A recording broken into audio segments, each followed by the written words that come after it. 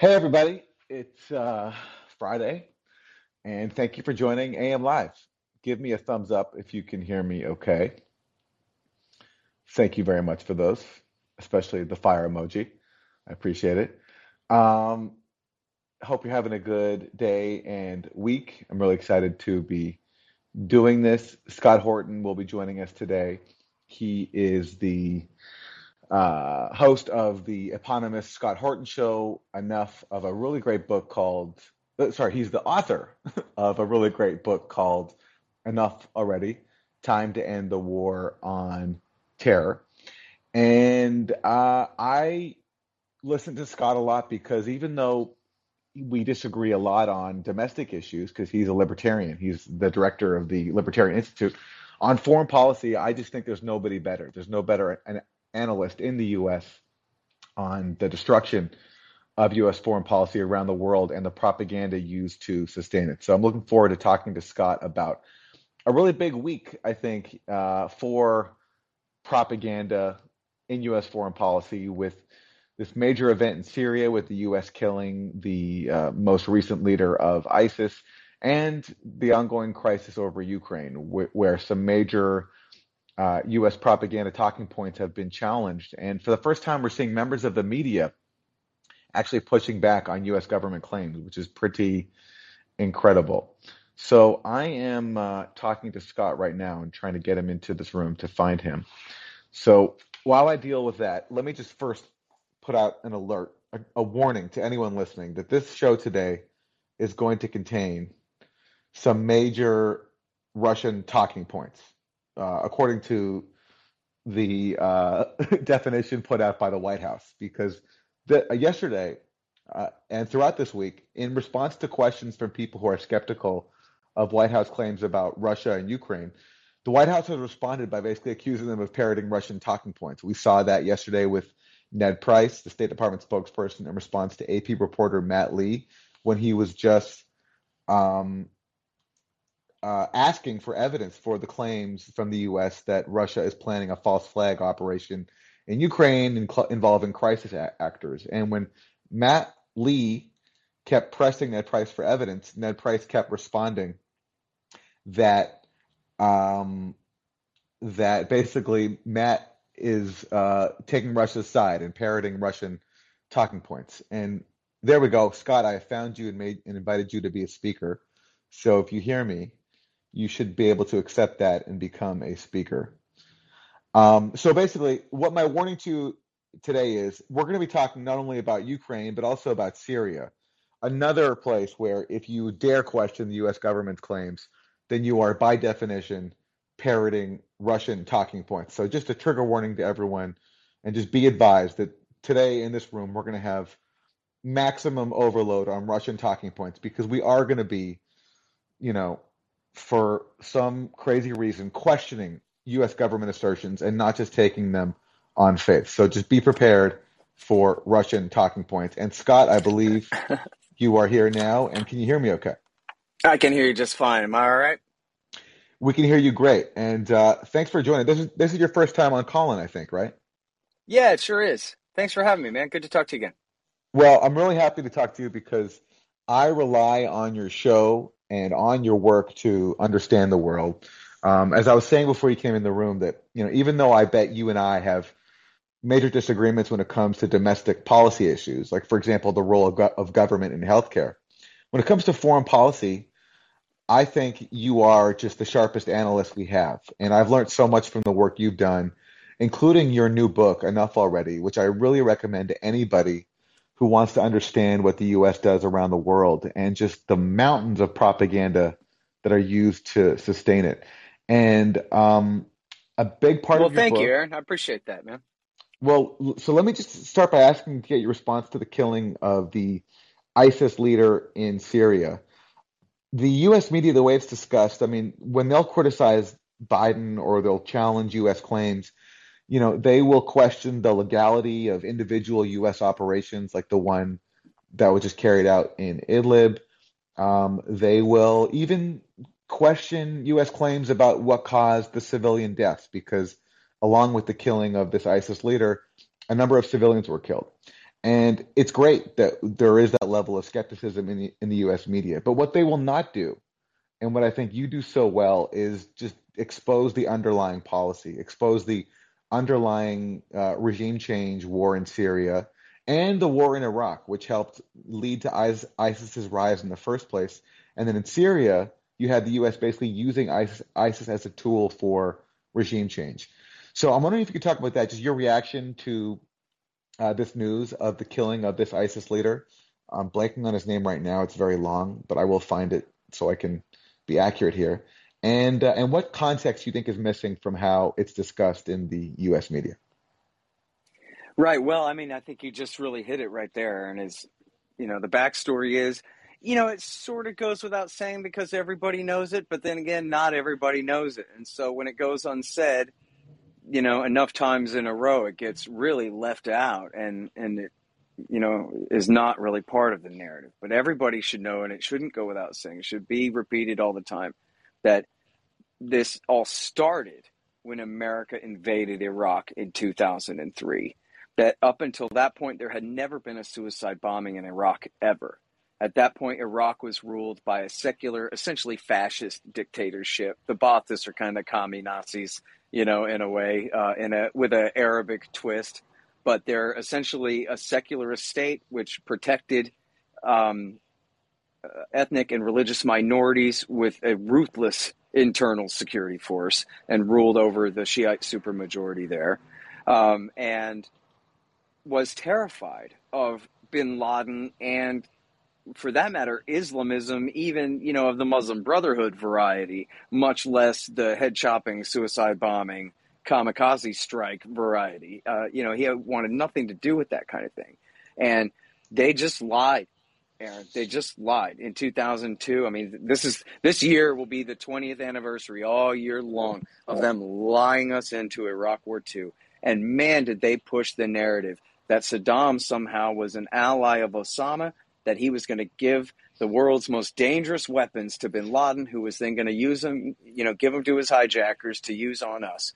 And this was the narrative that they used to get us into that war. And then one of the major pieces of propaganda there was that this guy, Abu Musab al-Zarqawi, who was the head of a small Islamist militia, hiding up in American-protected, autonomous northern Iraqi Kurdistan, that he was the tie between bin Laden and Saddam Hussein, when in fact, he was not tied to bin Laden. He had met bin Laden before and had his own training camp in Afghanistan, but he had told bin Laden, no, I don't want to join al-Qaeda. I don't want to focus on the United States. I want to kill the King of Jordan. And so that was his priority, and had not joined al-Qaeda. And at the same time, he was no ally of Saddam Hussein. Saddam Hussein had an arrest warrant out for him. And the neocons just lied. Ahmed Chalabi and the Iraqi exiles, abetted by the neoconservatives in Washington, told this lie that Saddam Hussein that he'd been wounded in Afghanistan, and that Saddam had treated him in the hospital in Baghdad and even given him a fake wooden leg. And Colin Powell told at least much of this story. I don't know if he brought up the peg leg or not, but he told much of this lie in his United Nations address, which Is, by the way, supposedly cinched the case. Which, by the way, Scott, is 19 years ago tomorrow, was Colin Powell's speech. Oh, right. Coming up on that anniversary again. And boy, was that, chock full of lies. I detail a lot of them in the book. But this one about Zarqawi was such a big deal because this was supposedly cinched the case of this alliance that, was intolerable for America to let continue to exist in the world after September 11th, that a state as powerful as Iraq would be able to back a group like al-Qaeda, which would be willing to do kamikaze attacks into civilian targets and this kind of thing. So that was the pretext. Now, once the war started, Zarqawi was a minor player, and the original insurgency was led mostly by Sunnis, but not entirely, but mostly members of the former military and members of the Ba'ath Party and just regular Iraqis who realized, especially Sunnis, who realized that they were going to be on the losing side of the new regime, since the supermajority Shiite population and their political parties, more specifically, were coming to power at their expense now. So they were resisting. Zarqawi and his group didn't become real dominant players there until after the second Battle of Fallujah in the fall of 2004, after Bush's reelection in '04, when Mattis sent the Marines back for the second big attack on Fallujah. And it was there in the name of Zarqawi. And as I remember it, I'd have to go back, Aaron, but as I remember it, I don't even think he was there. But it was just the legend that, oh, we're going after Zarqawi. And this is a major part of their propaganda in the war, was the resistance are not local Iraqis who are just, what we would call patriots if we were in their shoes, who are resisting foreign occupation. No. They're all terrorists. And they're all only resisting our benevolent attempt to give them freedom and democracy because of how loyal to bin Laden they all are. And so then blaming the entire insurgency on Zarqawi became a major part of that. And then that actually helped to bolster him and his forces. And he really became, and this is the crux of the thing that people throughout, my babbling, this is the part they're supposed to take away. Zarqawi did not declare his loyalty to bin Laden until after the second Battle of Fallujah in 2004, fully a year and a half into the war. He said, okay, fine, my militia is now called Al-Qaeda in Mesopotamia. And then it was after that point that he really became, and his militia became kind of the leaders of what they called the foreign fighters, just like in Afghanistan in the 80s, when jihadists from all around the Middle East and more had all gone to Afghanistan to fight. The same thing was happening here again in Western Iraq in Iraq War II. So you had Saudis, our allies, the Saudis, our good friends, were sending fighters and financing them to fight on the Sunni insurgency side. And along with a bunch of Libyans, which later blew back, of course, in the war of 2011, and a bunch of Syrians, which later blew back, of course, in the war of 2011 through right now. And all of this, and those guys became led by Zarqawi, and his group became I wouldn't say the dominant faction in the Sunni insurgency, but the worst part of it. They would deliberately target Shiite civilians in exactly the pattern of terrorism, is to provoke an overreaction. And what they were trying to do was provoke Shiite militias into then mercilessly persecuting innocent Sunnis who had nothing to do with it.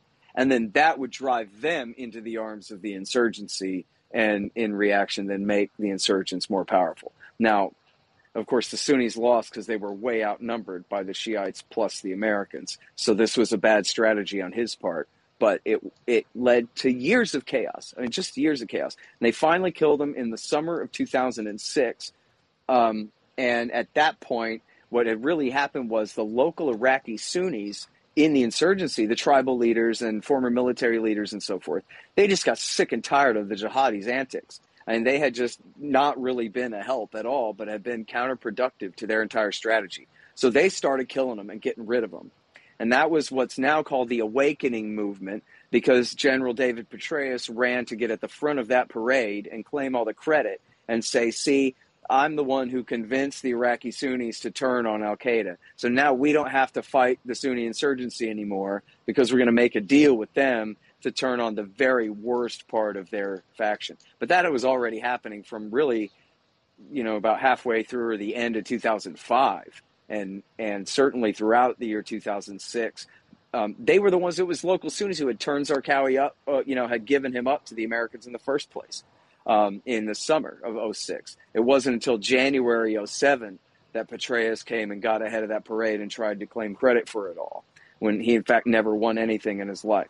But so then, once the local Sunnis, and I should explain in context, this is a miracle, okay? W. Bush gave the entire western half of Iraq over to be bin Laden University for, thousands, literally thousands, maybe tens of thousands of militarist radicals, not necessarily all Islamists, but certainly young fighting age radical young males, to go and fight and train and become hardened fighters, and some of them dedicated international terrorists.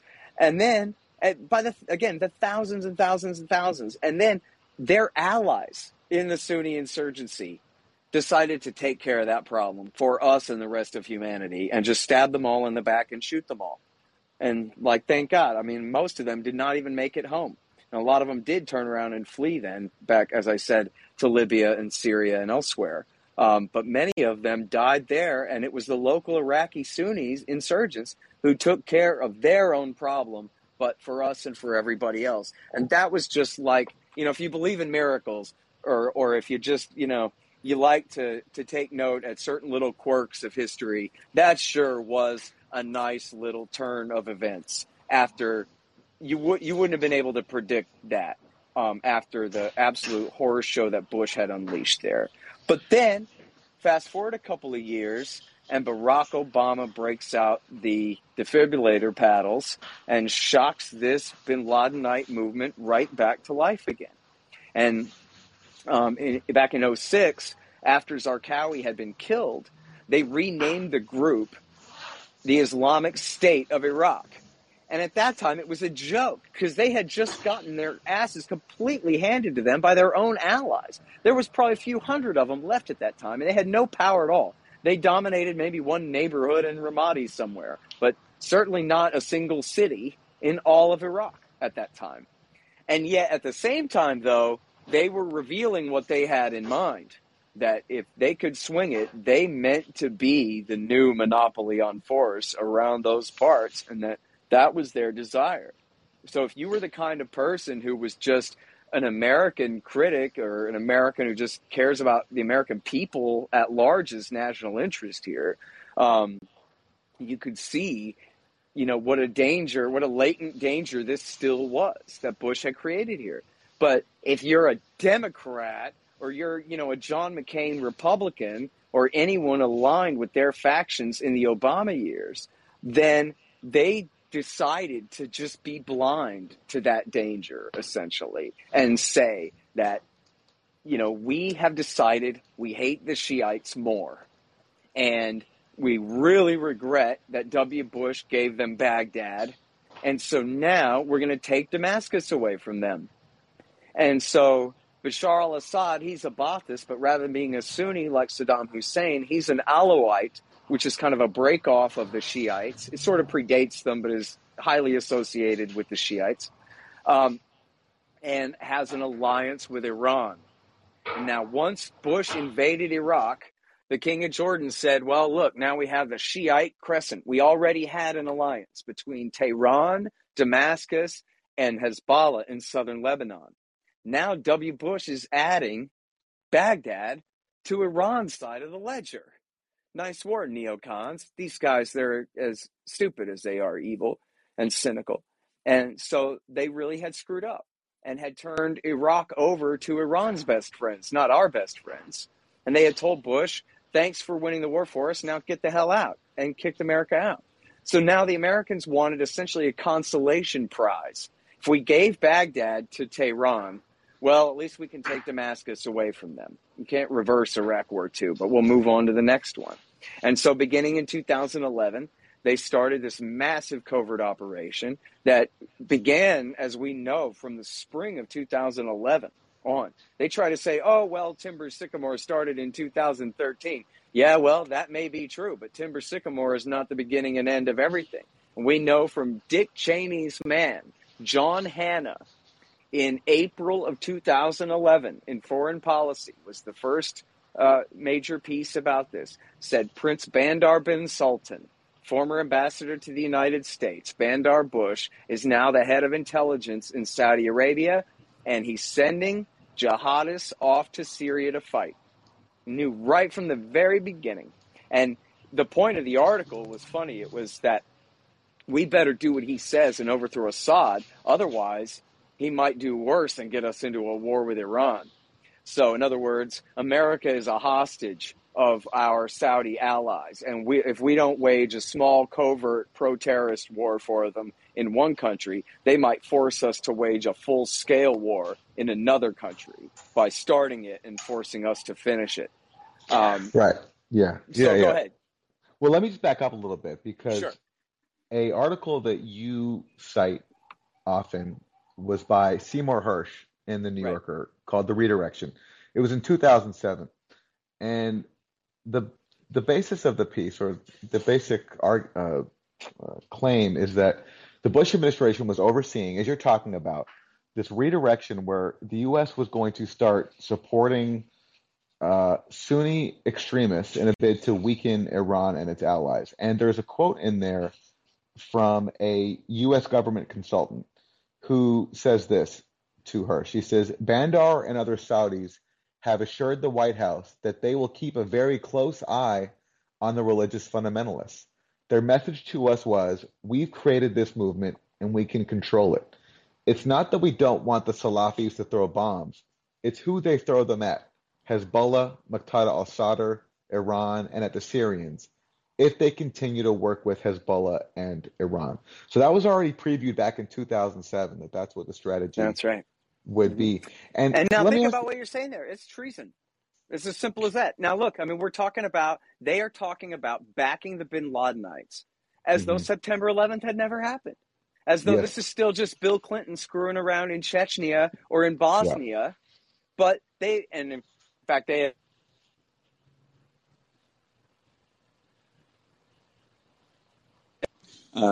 when pardon me, that distracted me. I lost my train of thought. Clinton, they had already been bombing us since '93. I mean, they blew up the World Trade Center in 1993. Clinton was backing them anyway. But forget that.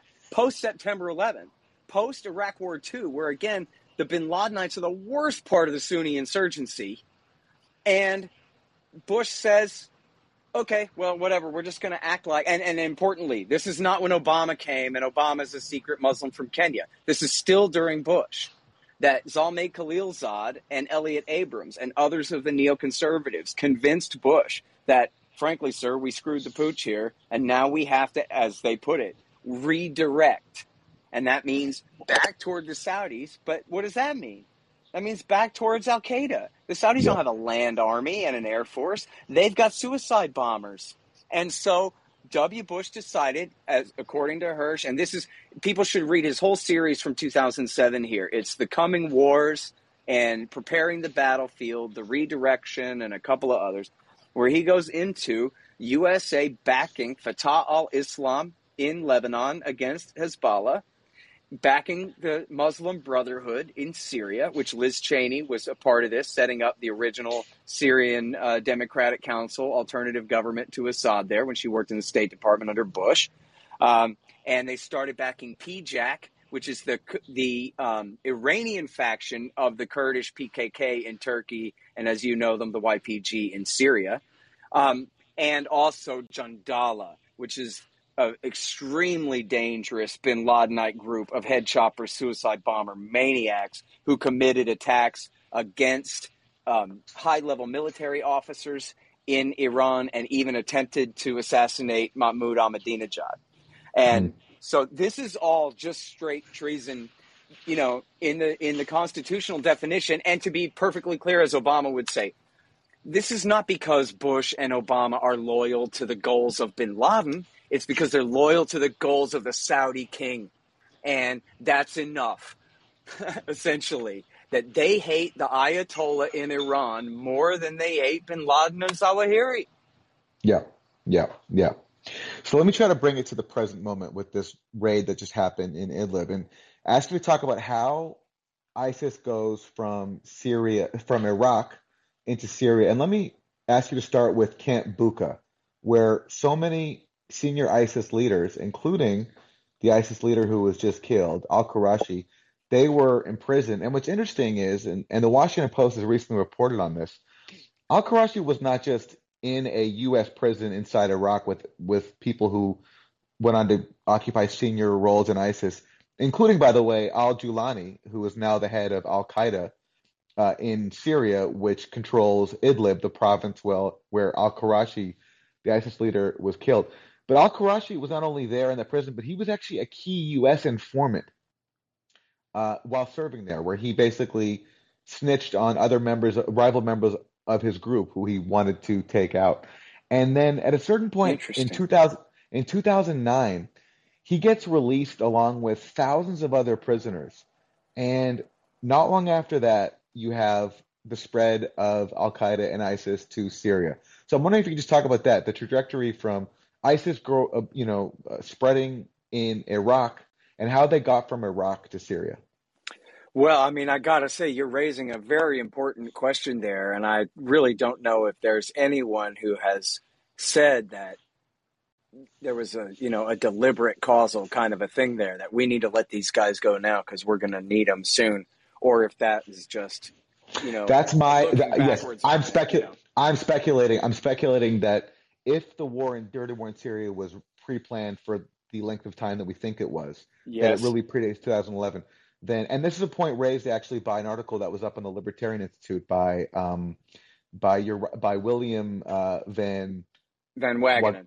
yeah, by Wagner, that where he points out that the release of all these Salafi prisoners in 2009, that if there was a plan to launch a dirty war in Syria, that this might have been a part of that. I mean, I got that Sure. from him, and I'm And not look, saying I the think truth that's of a it. totally It's fair just point to raise. Sure. yeah, Yeah. yeah, yeah, But if you just take it as the more Occam's razor type of thing, that here they had fought this war, they had radicalized this insurgency, they created this battle space for jihadists from all over the region to come and fight, and then they yeah, had rounded them all up and locked them all up in cages together where they could all be disciplined under the authority of a few religious leaders. And they're very, top down in their authority, right? You might be, it's like the Italian mob or whatever, when the leader says hush, they hush.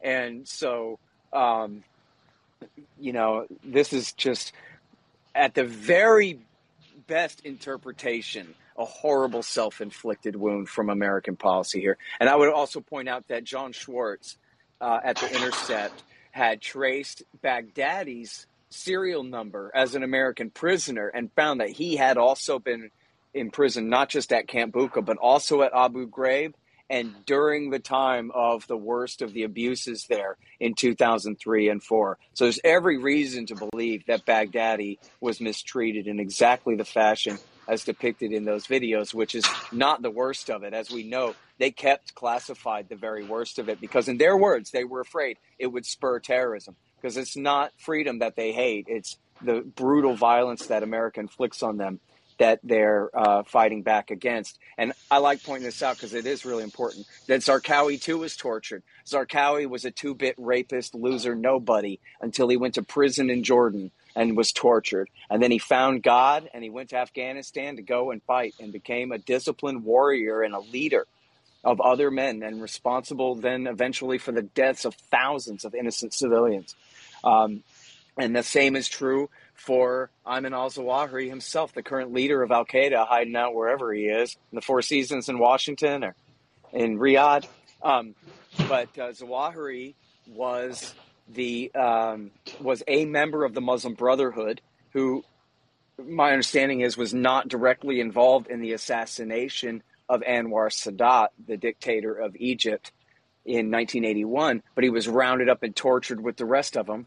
At that time, he was a heart surgeon in Cairo, had a medical career ahead of him for the rest of his life. But once they tortured him, they made an enemy out of him.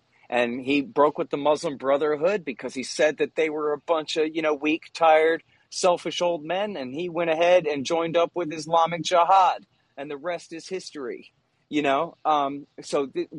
when America and our sock puppet governments torture people, they oftentimes create in fact, in this case, in these three cases, the worst terrorists of our era, or direct blowback from torture.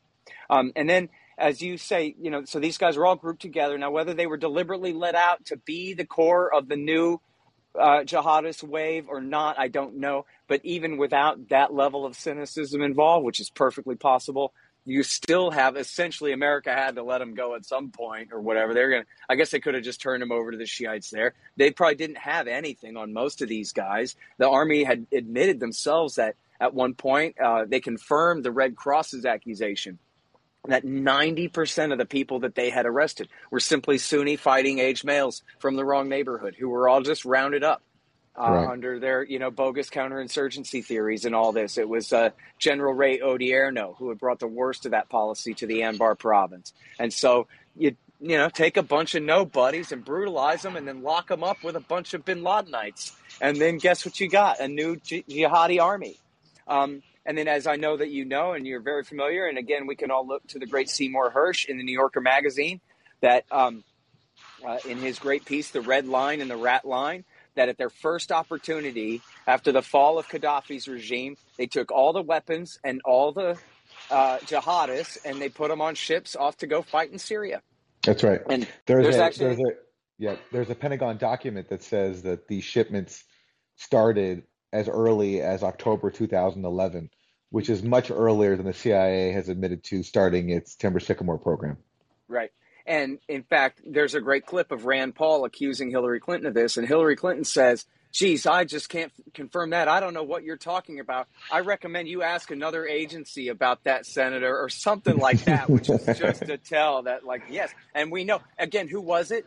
It was General David Petraeus, who was then the leader of the CIA, the head of the CIA, the guy who had lost the Iraq War and the Afghan War, and then had Yeah. moved to CIA, and now was in charge of rounding up a bunch of terrorists and weapons and shipping them off to fight the next dirty war in Syria. And he was later out, very soon after that, was ousted because he had given above top secret intelligence, direct transcripts of conversations between him and the president about the war and about the highest level matters, had given that all to his mistress and hagiographer, and was finally disgraced. Losing 2 wars and committing high treason, that's one thing, but leaking secrets about Obama to his mistress was a bridge too far finally for the government, and they forced him out. And in fact, I know a guy who was a former CIA officer who said that what he had heard was the CIA hated Petraeus, and they turned him over to the FBI, basically, or ratted him out to the FBI to get him out of there. But anyway, so then, again, from the very beginning, from at least April of 2011, when John Hanna wrote his piece in Foreign Policy, we knew that regardless of whatever you're hearing on TV about peaceful protesters who are mad that they live under an hereditary dictatorship, that's all moot. That point is moot. It may be true, but it doesn't matter, because what matters is the Saudis are sending bin Ladenite jihadist terrorists off to fight in the war. And then these same men, and there's a great article about this called The Jihadists Next Door in Politico magazine, and I interviewed the author of it, and she did, I think that's the best telling I ever read of how Al-Qaeda in Iraq said, all right, boys, now's our chance, saddle up, and cross the line straight into Syria to go pick up the mantle and fight the war. And it was Baghdadi sent Jolani, who you already mentioned, Mohammed al-Jolani, to go and lead Al-Qaeda in Iraq, in Syria. And they named it Jabhat al-Nusra, which is something like the Association of Helpers or Assistants or something like that. And it was Al-Qaeda in Iraq and Syria. That's all it was. It was Zarqawi's brigades, brought back to life by Barack Obama. And so, you know, there were leftist militias that rose up against Assad. There were people who wanted real democracy and secularism who rose up against Assad very briefly at the very beginning. But it was so soon. I mean, by the summer of 2011, at least. If you really want to fist fight me about it, I'll say fine. By the end of 2011 and January of 2012, we knew that the jihadists weren't just there, that they were dominant, that this is their war. And there were enough other factions to kind of obscure that for a while. Lord knows the West called anybody but Al-Qaeda the Free Syrian Army of secular, moderate, democratic rebels the whole time. But it just wasn't true. Al-Nusra was the dominant force on the battlefield in alliance with Ahrar al-Sham, which was also founded by original bin Ladenites from the late 80s and early 90s. This guy al-Suri had been, a close partner of bin Laden in the past. They were the men who created all of these groups that dominated the insurgency. And in February of 2012, Hillary Clinton gave an interview to ABC News. She was still Secretary of State for one more year. And everybody can find this, CBS News, Hillary Clinton, al-Nusra, February 2012. It'll come up there. And the guy's name is Wyatt, who's interviewing her. And he's asking her, Hillary Clinton, why aren't we doing more to overthrow Assad? And she says, well, and now look, she was a hawk. I'll stipulate better in a second, but she was to the right of Obama on this, if you call it that. She was more hawkish than Obama on this. But in this situation, she's the Secretary of State, and she's being forced to defend Obama's somewhat reluctance to completely commit to this thing, right? Which is true. And so she says, well, listen, Ayman al-Zawahiri has endorsed the revolution in Syria. Are we supporting al-Qaeda in Syria? Hamas supports the revolution. Are we supporting Hamas? And now, let's be very charitable here, okay? Because you don't have to be mean. You can be nice and say, she's not saying, are we directly putting arms in the hands of jihadists? Although, yes, we were, but that's not really what she was saying. But she was essentially saying, if you wanted to make an analogy, can we support Georgia in the Civil War without also supporting South Carolina? Because they're on the same side of the war, right? That's what she's saying. If we're supporting one side of the war here, aren't we supporting the other two? And, the same groups on the same side as them. That's what she's saying. And then she says, and get this is 2 days or 3 days, Aaron, after the first big Friends of Syria meeting, where she's meeting with the Syrian National Council that Liz Cheney had set up to be, which included the Muslim Brotherhood, had set up to be the replacement government in Syria. And Hillary had just met with them, and she tells Wyatt of CBS News, whatever his last name is, that, look, Wyatt, I just met with these guys, and I have to tell you, when we look for a credible opposition that could, accept the mantle of responsibility for creating a new state in Syria, we just don't see that. And so it's a very difficult position that we're in here, that, of course, we want to help the poor people who are being attacked mercilessly by their government for no reason at all. Not that we've been backing jihadists against them for the last year or anything, but there's only so much you can do in a situation like this. And that's basically the position we're in. So that's from the very beginning of 2012 that she said that on the record, that they knew that essentially that was the side of the war they were on. And I know you know this, and your audience should definitely know it because it's so much fun, if for no other reason than that she was very obviously referring to an email that she had received from her chief of staff, Jake Sullivan, or I'm sorry, whatever his position was. He was her right-hand man at state, that he had sent her just 2 weeks before, where he wrote, look, 10 years boss, ago this month, Scott. 10 years ago this month. That's right. Look, boss, AQ is on our side in Syria. And appended to it was a Reuters report about Ayman al-Zawahiri saying, now is our chance, everyone rise up and overthrow these evil Shiite heretic pig dogs. And so so she thought of that in a pinch, basically, right? This CBS reporter is putting it to her. She's got to come up with a good excuse why to not do the thing that she actually wants to do. And she goes, well, I mean, we would be backing our most deadly enemies, And then she spent the rest of the year pushing for exactly that policy. And then the moment she was out of power at the beginning of 2013, she put an article in the New York Times saying, well, me and Leon Panetta and David Petraeus wanted to do the right thing and quintuple down on the side of the moderate rebels and get this thing done. But Obama dithered and dallied and refused to do it. And so now look at what a bad position we're in.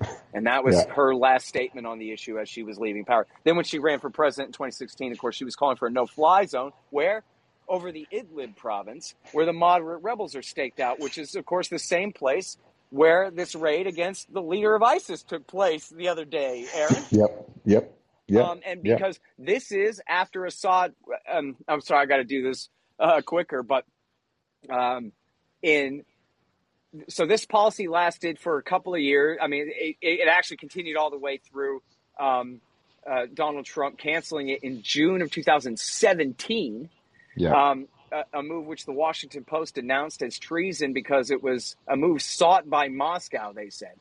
It's treason for Trump to stop supporting al-Qaeda in Syria. All right, guys. But so after a couple of years of this, Aaron, in the spring of 2013, ISIS broke away from the authority of Zawahiri hiding out in Pakistan. And essentially, ISIS, again, was just the Islamic State of Iraq. They'd added in Syria or in the Levant or whatever. I don't speak Arabic, but essentially, claiming, also Syria too, right? And so part of Al Qaeda doctrine is to attack the far enemy, the Americans, Hmm. because they can never succeed in their local revolutions as long as the American superpower is there to back up the monarchs and the El Presidentes and dictators and sultans against them. So they've got to lure us in, bog us down, bleed us to bankruptcy like they did the Soviet Union, force us out the long way and the hard way, and only then, after winning the long, long game, will they be able to finally create their caliphate, right? Well, Baghdadi said, screw all that, I want to create my state now. And Zawahiri said, yeah, but that's not the doctrine. And Baghdadi said, yeah, but I don't care what you say. What are you going to do about it? You're hiding in a basement in Pakistan somewhere, supposedly. And so you made your law. Let's see you enforce it, right? And so he went ahead and declared a state in eastern Syria. And this was also a fight over oil resources and a split with Jolani. Now, Jolani was a Syrian. So essentially you had a Syrian-dominated faction of al-Qaeda in Iraq in Syria and an Iraqi-dominated faction of al-Qaeda in Iraq and Syria. And the Iraqi-dominated faction decided to split and create their state. Now, 6 months after that, Aaron, they raised the black flag over a building in Fallujah. And Obama was asked about this. And Obama said, well, listen, just because the JV team puts on a Kobe Bryant jersey doesn't make them the star, the player, or whatever it was, something very close to that. So ISIS, because they're not Al-Qaeda, they're ISIS, this break-off group, that makes them the junior varsity team. Except that it's Al-Qaeda in Iraq is what we're talking about. It's Zarqawi's group that killed at least hundreds, maybe, Aaron, maybe more than 1,000 or maybe even more than 2,000 of the 4,500 guys we lost in Iraq War II died fighting this guy and his group, Al-Qaeda in Iraq. They're the junior varsity now, Obama says. And 6 months after that, they rolled from Syria right into Western Iraq and conquered virtually all of it. They got Mosul and Tikrit and Baiji and I think Samarra and eventually Ramadi. They rolled right into Fallujah and they rolled right up to the gates of Baghdad and the river, essentially demarcating the border with Iraqi Kurdistan. And created a caliphate, as they called it. Baghdadi declared himself the Caliph Ibrahim, divinely appointed supreme caliph, like, recalling back in history of the sultans of the old caliphates, and seized an area essentially the size of Great Britain, and then launched a war against all of their neighbors, and so this then was such a huge and embarrassing catastrophe. Here, America had built up these forces to spite the Shiites. Mm-hmm. But rolling all the way in and conquering all of Western Iraq, although I'm sure the Americans were kind of quietly gleeful and happy to see their allies, the Shiites they put in power in Baghdad, under pressure. Essentially, this is also a huge embarrassment and a catastrophe of, epic proportions from a public relations standpoint, that all of Western Iraq has fallen to these guys.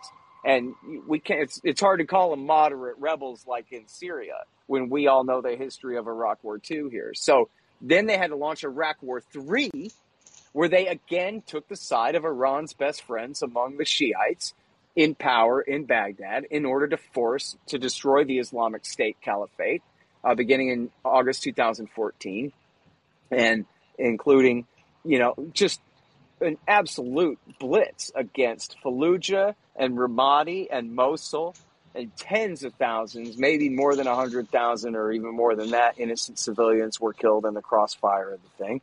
And including, when I say Iraq War III, I include the war in far eastern Syria against Raqqa as well, which was the twin capital city, essentially, of the Islamic State Caliphate there. And, of course, they allied with the Kurds in far northeastern Syria. After getting them into this mess, they allied with the Kurds and used them as their auxiliaries, because the Shiites are still the bad guys on the Syrian side of the line, remember? So we can't ally with them. So instead they allied with just the YPG Kurds to fight against ISIS there. But they also let ISIS spread throughout Syria, and that's what I wanted to ask you about. There's this amazing admission from John Kerry, which I play often in my interviews, but I'm going to play it now because he really explains it all, where basically Kerry admits he's speaking to some Syrian opposition activists in 2016, doesn't realize he's being recorded. And he admits what the U.S. strategy was. He says the U.S. sat back and watched as ISIS spread throughout Syria. And that's why Russia came in, because ISIS was threatening to take Damascus. Matt, And before you play that clip, let me just yeah, stipulate here too that, as I say, Iraq War III against the Islamic State started in the summer of 2014, that this whole caliphate business is way a bridge too far for this policy on the Iraqi side of the line there. But Obama continued to back al-Qaeda, the al-Nusra Front, and Ahrar al-Sham, and all of their allies on the Syrian side of the line. He was yeah, backing the Kurds against ISIS, but he wasn't backing them against the rest of the CIA's jihadists.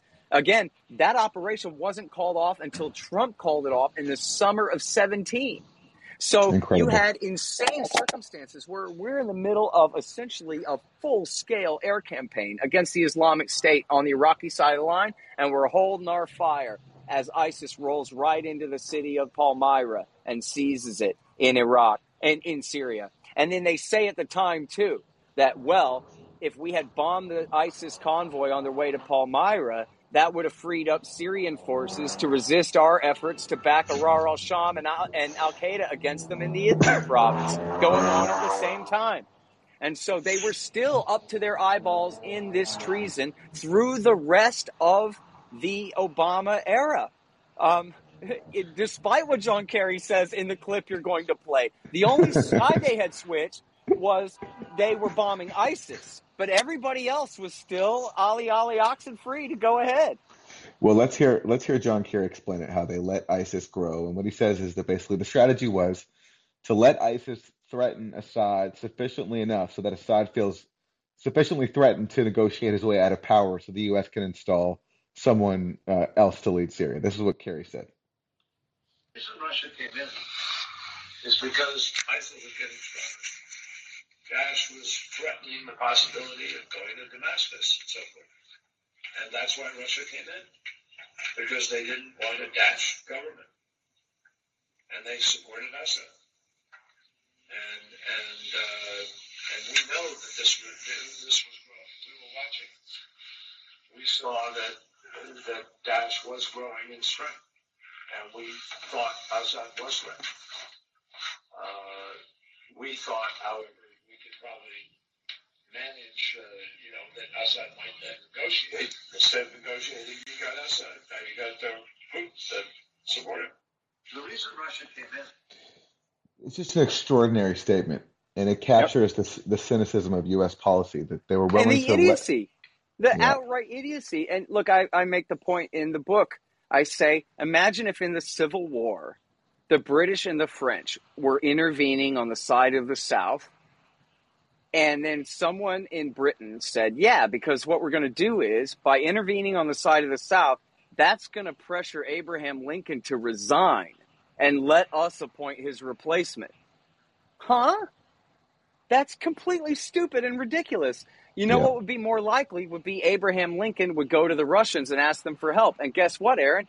That's exactly what happened in the American Civil War. When the British and the French were tilting toward the South, Abraham Lincoln made a deal with the Tsar, who sailed his warships into New York and San Francisco harbors as a warning to the Southern navies to stay out, and as a threat to the British and the French that if they got involved, then Russia was going to get involved on the North's side. Is exactly what Abraham Lincoln did in that situation, rather than resigning and letting the British appoint his replacement. A hearty har, har, har. And so the idea that John Kerry and his people thought, they stood in a room in Barack Obama's Oval Office, in the National Security Council Situation Room or whatever, and they said, yeah, this is what we're going to do. We're going to back a bunch of bin Ladenite terrorists against the secular Ba'athist government that's protecting the Shiites and the Druze and the 10 kinds of Christians and all these different things, and that's going to pressure the leadership of that government to quit and let That's us crazy. appoint someone else to replace him? And then who did they have to replace him? Quote Hillary Clinton. We don't see that. A group of people to replace him with.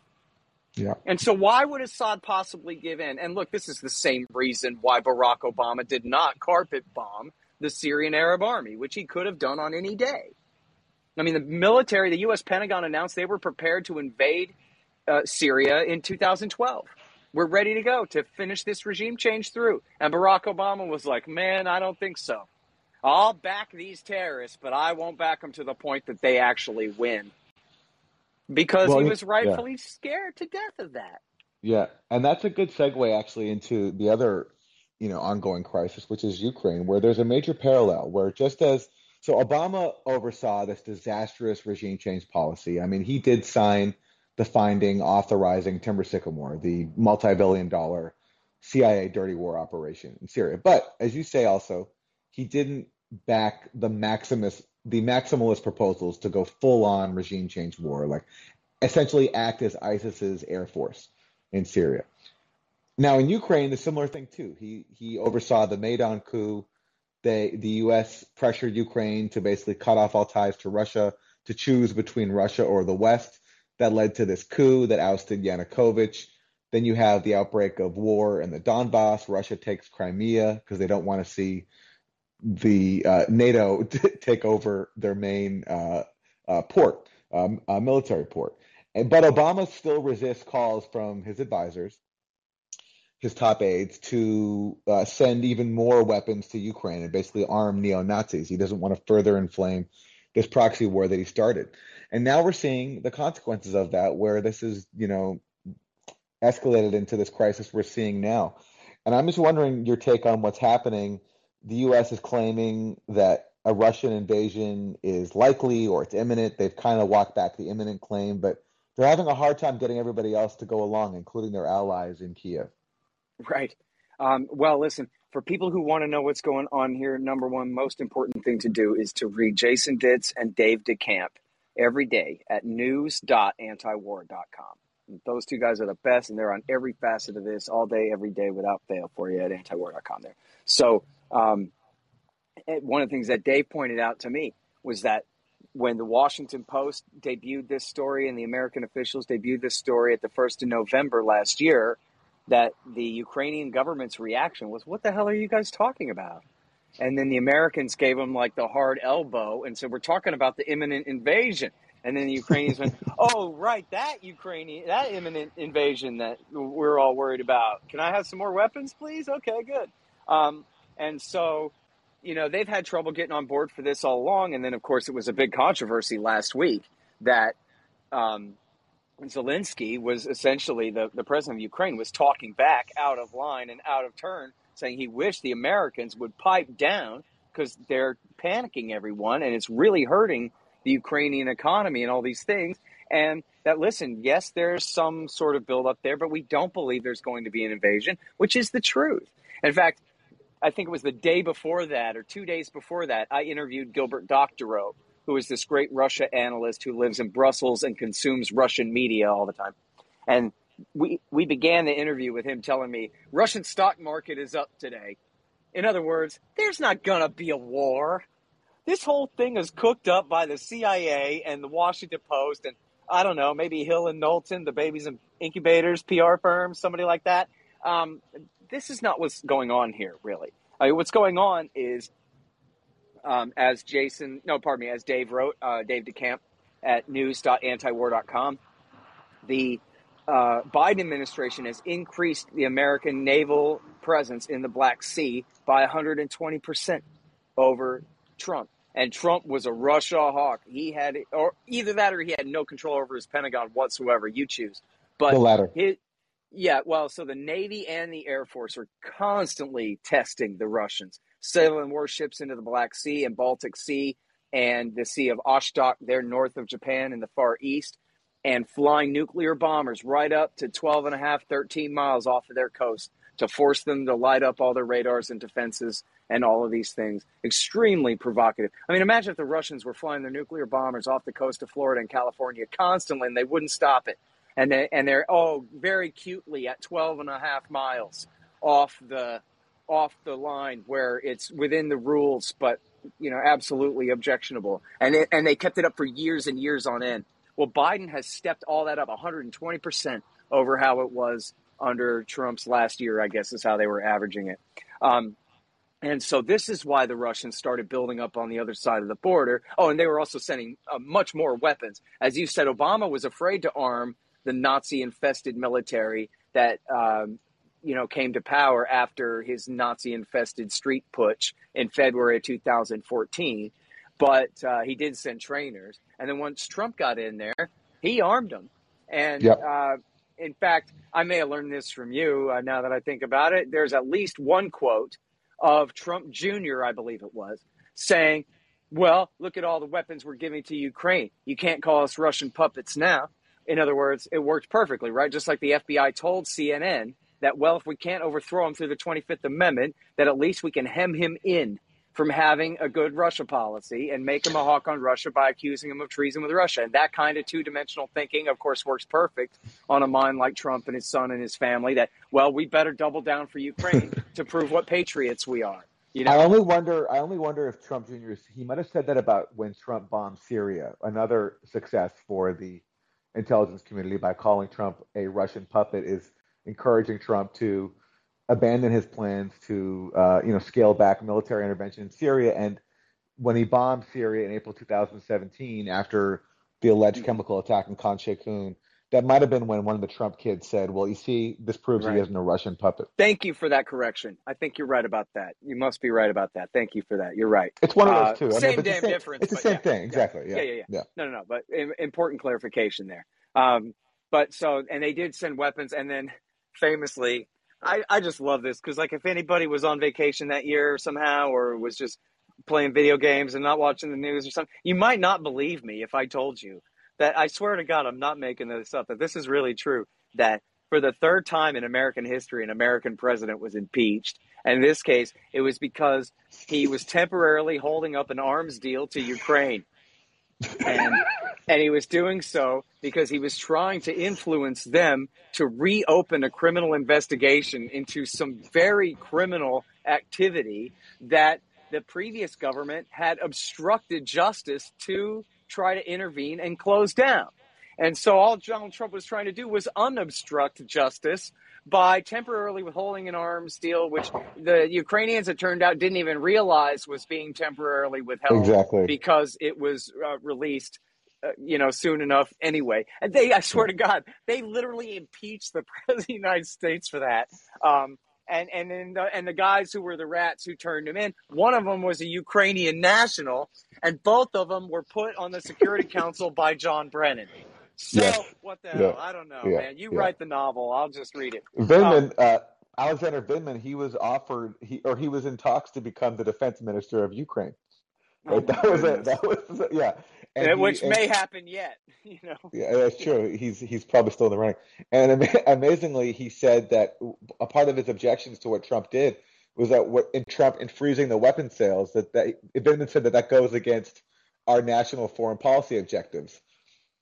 Right. For some reason, forgetting that it's the president who sets the foreign policy objectives, not bureaucrats. Absolutely not bureaucrats appointed by John Brennan. I mean, and in fact, I didn't watch that whole thing, but this was the part that I just happened to tune into, I guess, was him telling the Congress, I mean, I'm paraphrasing here, but not by much, that, listen, the interagency has decided what our foreign policy is. Yes. And who the hell does this president guy think he is? That he's going to go against our, as you just put it, our foreign policy objectives. Yeah. But man, you're a lieutenant colonel. Was he a full colonel? No, he was you're a lieutenant colonel on the NSC. Yeah. You're nothing. Are you kidding me? And then what is this interagency anyway? Does that just mean a committee meeting, like the deputies committee of the National Security Council, where the undersecretaries from the different agencies meet and try to come to consensus on things? And then just absolutely, as you put it, in his conception, he couldn't understand. He was being honest. He couldn't believe that this Trump guy thought that he was going to tell them what to do. And especially reverse what they had decided was obviously what America wanted to do, was pick a fight with Russia at any cost over Ukraine.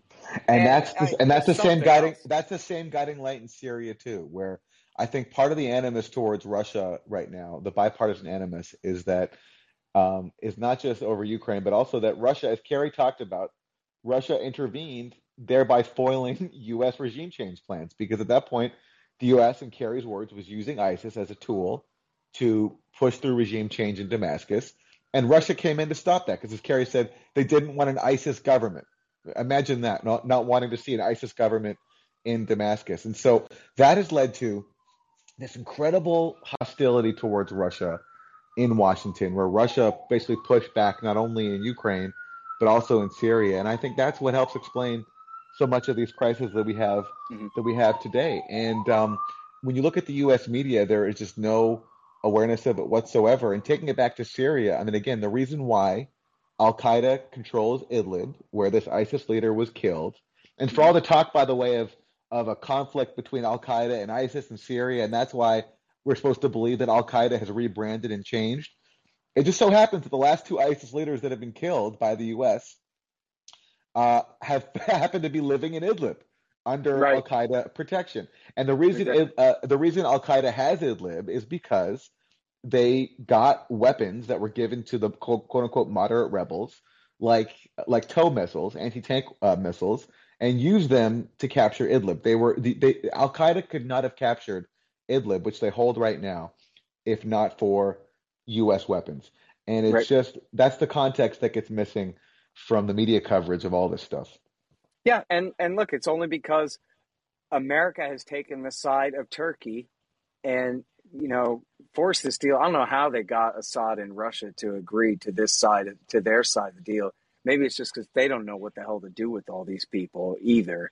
So they're kind of essentially under Turkish protection in the Yeah, Idlib province now. And for all the talk of the genocide in Western China, I mean, what's far more worrisome to me is, I mean, there are no killing fields there. I mean, the days of Mao and Pol Pot and all that stuff, that's not going on there right now. What's happening, or at least what's to me more of a concern than mass imprisonment. There is kind of a culture war going on there, but it's far from a genocide. But I'm more worried about the CIA using Uyghurs. I mean, according to Hirsch's reporting, for example, and this was confirmed by, I think, Lawrence Wilkerson and others, that there were tens of thousands, I think 20,000 or something, Uyghurs who had gone to Syria to fight on the side of Al Qaeda and ISIS. And they even had their own little town that they had taken over in the Idlib province for a that's while. right. And That's then right. supposedly, like under Turkish, under the Turkish rat line, they've been funneled back east and are being held. I'm trying to remember. I think it was Lawrence Wilkerson who told me that they were being held, I think, in Kazakhstan for possible use against China in the future. And then so that Hmm. raised the question whether those guys had anything to do with what was going on there recently. I don't know. Hmm. I may have that wrong, whether it was Kazakhstan or not. But anyway, there's a real question about whether America's going to go back to supporting the Uyghurs against China. I don't know if you know this one, Aaron, but I'm friends with this great Canadian. Well, no, he's an American. He lives in Canada now, but he's an American reporter, Eric Margulies, who wrote War at the Top of the World and American Raj, who's just brilliant. And he was in Afghanistan in the summer of '01, where he saw essentially Pakistani backed, but with an American wink and a nudge and approval, Pakistani backed training camps for Uyghurs in Afghanistan. This is while the Taliban is harboring Al Qaeda there, and they're preparing the September 11th attack against us, not the Taliban, but Al Qaeda. The Americans have this wink nudge relationship with the Taliban and the Pakistanis to train these Uyghurs for possible use against China. Then we saw them used in the Syrian war. Now the question is, what's next for them too? And Well, one hint was provided by Mike Pompeo on his way out the door in the last months of the Trump administration. What did he do?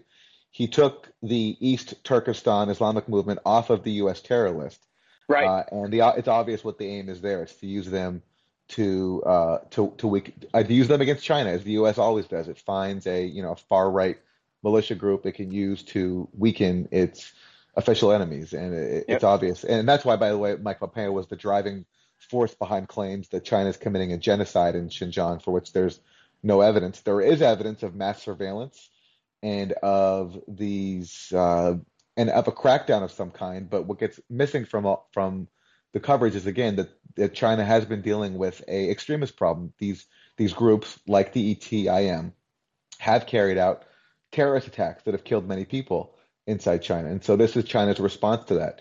To me, China's response does not compare to the US response to terrorism, which is to launch a global war on terror and kidnap people and put them in torture sites and invade and occupy countries.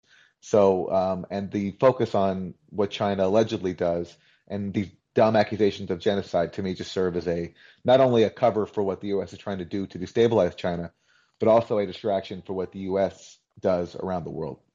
Yeah, I think that's right. And I mean, I don't think that amounts to an apology for what China is. I'm sure that their crackdowns against the Islamic movement there in Xinjiang goes beyond the guilty individuals to, No, a of course, broader no doubt. counterinsurgency type campaign where they, not necessarily with rifles, but still, have kind of this sort of broad re-education campaign going on to some degree and this kind of thing. And But massive surveillance. There's no doubt there's also sure. massive surveillance. Yeah. Yeah.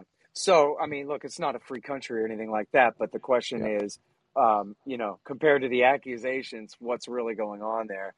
Yeah. And to go back to, kind of the broader theme here about the terror war and all of this, I mean, look at the ironic sides that line up in the war in Syria where, me and Jason Ditz from antiwar.com, we used to joke in 2011 and 12 and 13 that well, especially even in 2011, when we still had troops there for the rest of the year through the end of the official Iraq War II, and we would joke about how we're still using drones to to kill Al Qaeda guys there. And the way we joked about it was to chase them across the border into Syria where they become heroic, moderate rebels where we love them and support them. Right. And Yes. so then even after, well, we'll get to that in a second. So then during the war, America is lining up with obviously Al Qaeda in Iraq and their allies there.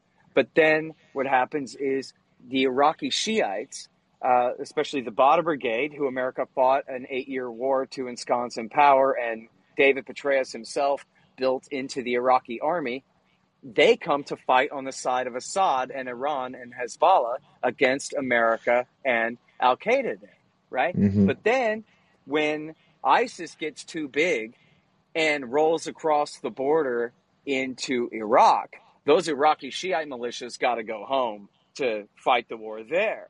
So then, guess what? The Iranians turn to America's Shiite allies in Afghanistan, the Hazaras, to come and fight on the side of Iran and Hezbollah and Assad on the ground in Syria. And the jihadist side responds by going and recruiting the Afghan Taliban. I'm not making this up. You can find it. Where America, and this is right at the height of the surge in Afghanistan. So some of these Afghan Taliban said, well, hell, instead of getting J-Dam bombed by the Americans, we could be backed by them if we just move 1,200 miles west from here. So they hop, skipped, and jumped over Iran and Iraq and went to Syria. So America was allied with the Afghan Taliban in Syria, fighting against the Afghan Hazaras, who were our allies for 20 years in the Afghan war. Just as lunacy. This all shook out. You couldn't make it up. Just lunacy. Just this lunacy. It reminds me of that. It reminds me of the LA Times headline that said, CIA-backed militia in Syria fights Pentagon-backed militia in Syria. And who was it? It was the Kurds, the YPG Kurds, fighting against Al Qaeda terrorists. Yeah. And then when Rex Tillerson said, "We're not ever leaving," I'm going to say this is the beginning of 2018, the Turks took that to mean, and he said it was in the name of Iran, but the Turks took that to mean America's going to be allied with the Syrian Kurds and help them create their little pseudo-state, allied with the Turkish PKK on the other side of the border, which they considered to be an absolute intolerable provocation. And then, so they launched a major offensive to kick the Syrian Kurds first out of Afrin on the west side of the Euphrates, which the Kurds had taken violently, by the way. But then, who was it that took it? It wasn't Turkish infantry regulars. It was the Al Qaeda shock troops. Yeah, Came the in moderate to rebels. cleanse. That's right. The moderate rebels came in to cleanse the people out of Afrin, and including murdered civilians and sexually mutilated the female soldiers, the YPG Kurds, are kind of Marxist, feminist types, in a way. And so they have a lot of female fighters among their ranks. And Yeah. they were, horribly tortured and murdered by these guys. And this is the side in that headline. This is the CIA side that you're talking about, Aaron, that the DOD side was fighting against. Yeah. Yeah. Yeah. All right. We're going to take some calls. And so when I bring you in, remember to unmute yourself. You can hit the microphone button in the bottom right. I'm going to go in a different order than is currently there because I want to bring in people who haven't spoken here before. So, Andrew, I'm going to bring you in first, and followed by, afterwards, I'm going to bring in Andre and then Andy. So, Andrew, you're up, and remember to unmute yourself. Hello, can you hear me? Yes. Hi, thanks for your time. 3 quick things. First, I think it's so great that both of you come from opposite ends of the political spectrum and you're doing this together, elevating each other's work. I was a Bernie person in 2015-16, and I love Scott Horton's work. It's really important that we do this kind of thing. Anti-partisanship is the future in the United States, I think. Secondly, a lot of the hawks on Ukraine, they kind of want to have their cake and eat it too. They say that we need to station troops in Ukraine to prevent a Russian invasion. And they also, at the same time, advance this domino theory that they say that if we don't do that, what's going to stop Russia from going into Poland? And it's this kind of sleight of hand magic trick where they say that putting boots is a magic bullet, but then for some reason the boots we already have in Poland isn't sufficient. So that doesn't even make any sense. But they're so aggressive on this, and they can't use the same line as they did in Syria because their guy kind of owns the country right now, So that's the second thing. Third, really quick, did you hear that Alex Jones said that Kiev in Ukraine might stage a false flag attack with crisis actors and everything to well, wait, no, that was John Kirby, the spokesperson of the Pentagon. So, and when asked for a source, they say that you're on the Russia's side if you don't believe this, and they can't tell you because sources and methods, which is what they always say. So, thanks so much.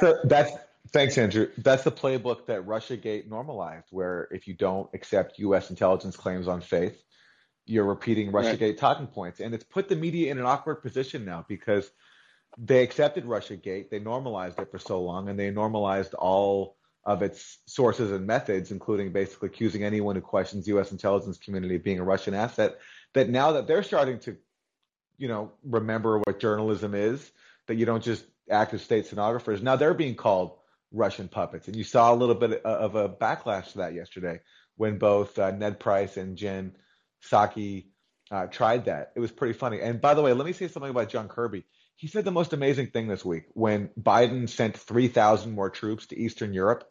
And of course, they're not sending these troops to Ukraine because they've already taken that off the table. So they're sending these troops to other countries, which doesn't make sense if the whole thing is that it's Ukraine that's supposedly at risk. So what is sending troops to other countries how will that protect Ukraine? You know what John Kirby said? He said we're doing this to send a message that NATO matters. Right. That NATO matters. Well, look, I mean, and I'm just wondering, just like last thing is that if I'm a soldier and I'm being separated from my family to go overseas for however long these deployments are, and my stated mission is PR to show that NATO matters, I got to be pissed off. And to me, it's such a sign of contempt for soldiers and their sacrifices, personal sacrifices, and just what a joke this whole thing is that we need to send people abroad to show that NATO matters. It's such a telling admission. In reality, the fighters. Oh, I was just going to say that, I know a guy actually who's being deployed there right now. He's on his way there, and he sure as hell resents it, just like you, are assuming that he would there, Aaron. There's no question about that. I literally know at least one individual involved in this who feels exactly as you're assuming there about being used in this way. But I think the realistic and important point to make here about that is that, yes, it's a cynical PR move, but it's a cynical PR move for what? It's a cynical PR move to cover for the fact that Biden is doing the right thing and backing down here. And what Putin really wants is an assurance that with or without the INF treaty, that America is not going to put medium-range missiles in Europe. and they have this huge loophole, which is the Mk-41 missile launcher that they use for anti-ballistic missiles that they have stations in Romania and Poland for, that those can also be used to launch Tomahawk cruise missiles tipped with H-bombs. And Putin has said explicitly, repeatedly, that's the problem. And now that Donald Trump ripped up the INF treaty, there is no treaty keeping mid-range intercontinental or mid-range missiles out of Europe. And so he says, first of all, he wants to know they're not going to go into Ukraine, but secondly, wants to know that they're not going to go into Romania and Poland. And the other day, the American counterproposal was leaked to a Spanish newspaper, and Ray McGovern analyzed it for antiwar.com. So did Dave DeCamp. I did a little Twitter thread on it if people want to check that out, where I go through it. And essentially, on all the important points, they bluster and talk tough all the way through there. But on all the important points, they're backing down. And they're saying, we have an open door policy to Ukraine. But not that we're bringing Ukraine into NATO or anything, but just you can't make us promise not to. Okay, whatever. Right? And then, but on the important point, yes, we want to work on a deal on these missiles. And in fact, let's work on a deal for verification. In other words, the Americans are explicitly saying we will welcome Russian officials to come and inspect the sites and verify the absence of Tomahawk cruise missiles being deployed here, et cetera, like this. So, in other words, and also, as Aaron, I know you know, we're down to the last treaty. All the others are expired and gone. We have one treaty outstanding that limits the numbers of strategic nuclear weapons on both sides, and that's land, sea, and air. And that means missiles and air-delivered bombs and all of them. And it's the New START treaty, and it limits us to, I think, it's 4,000 deployed and 7,000 total, with 3,000 in reserve, something like that. Or maybe strike that and reverse it, 3,000 deployed and another 4,000 in reserve kind of thing. And Trump had promised to let that expire. And this is the greatest thing that Joe Biden ever did in his life, other than get us out of Afghanistan, was that he saved that treaty. And Putin had said, please save this treaty, man. You don't want to let this treaty expire. Come on. And Biden said, yeah, no, you're right, and saved the New START treaty a year ago. And in this proposal, they say, let's have more talks, and so that we can extend the thing into the future and maybe even add a new treaty and like this. So, is that all treason because Biden is a sock puppet of Vladimir Putin, or that's actual adults acting like it and taking care of business? Because at some point, all this political theater and all these lies and all this propaganda and all these coups d'etats got to stop, and somebody has to sign a nuclear weapons treaty and not throw it away. And you saw a little bit of this even during the height of Russiagate, where you could see Dianne Feinstein and Chuck Schumer and a couple of the more senior Democrats saying, well, yeah, but I mean, we still want to try to save these treaties, right? Like we're not, Yeah. because You're a Russian puppet, but can you maybe for a second make an agreement with Russia instead of about tearing up limiting our nuclear ability treaties? to shoot at Yeah. them. Because that's the right thing to do. And, Trump also let the Open Skies Treaty expire, which is something that Eisenhower thought up and Reagan, or maybe Bush Sr., I think Reagan signed, that allowed for overflights so that each side could reassure themselves that the other side is not preparing for war, not mobilizing their forces for war. And Trump let that expire on the theory that, well, America has more and better satellites than the Russians, so we can see everything they're doing anyway. Why should we let them see us? And the answer is because, dummy, that transparency is helping keep you safe. Because all that means is at least there's a very strong likelihood that they have to now assume one posture more hostile on our part than really is existing at any given time, because they can't see it. So what the hell? This is all, it really does come down to like the childish versus the adults in the room when it comes to any of this stuff. And I hate to say it, because for all of his flaws, and we could do a whole other couple of hours on his flaws, Biden is doing the right thing and climbing down here. And he's sending a few thousand troops there as a token, essentially, to make Max Boot and his friends feel better while he climbs down and does the right thing. So, Well, that's I encouraging. think, I hadn't considered that. That's encouraging. yeah. That's a good. I And That's a listen, you agree. positive guys, way to see I, it. I Yeah. really mean it. You got to read antiwar.com all the time. I mean, it's Could, just true. It's just the fact that our Well, here. columnists Yeah. are the ones yeah. who Doug Bondo and Ted Carpenter and Ted Snyder and Daniel Larison, and Ray McGovern. These are the men who know the time, period. They are the best of the best in the world on all of this stuff every day. Here, So, here. Here, here. yeah. I've got to make one last point about the dishonesty of the media is that they will punish Biden for not being aggressive in this situation, even though it is the right thing to do, just Yeah. like they did in Afghanistan. And it's the dishonesty of the media that will praise him Yeah. for saying he's going to exclusively pick a female black Supreme Court pick. No matter how you feel about that, they'll praise him on that and then omit the fact that the people that these troops are going to back up, potentially, supposedly, are aligned with neo-Nazis, literal Right. neo-Nazis. Yeah, So seriously. thank you so much for your Thank you. And let me say one more thing too, Aaron, real quick, and I'll try to go fast here about the McCarthyism thing.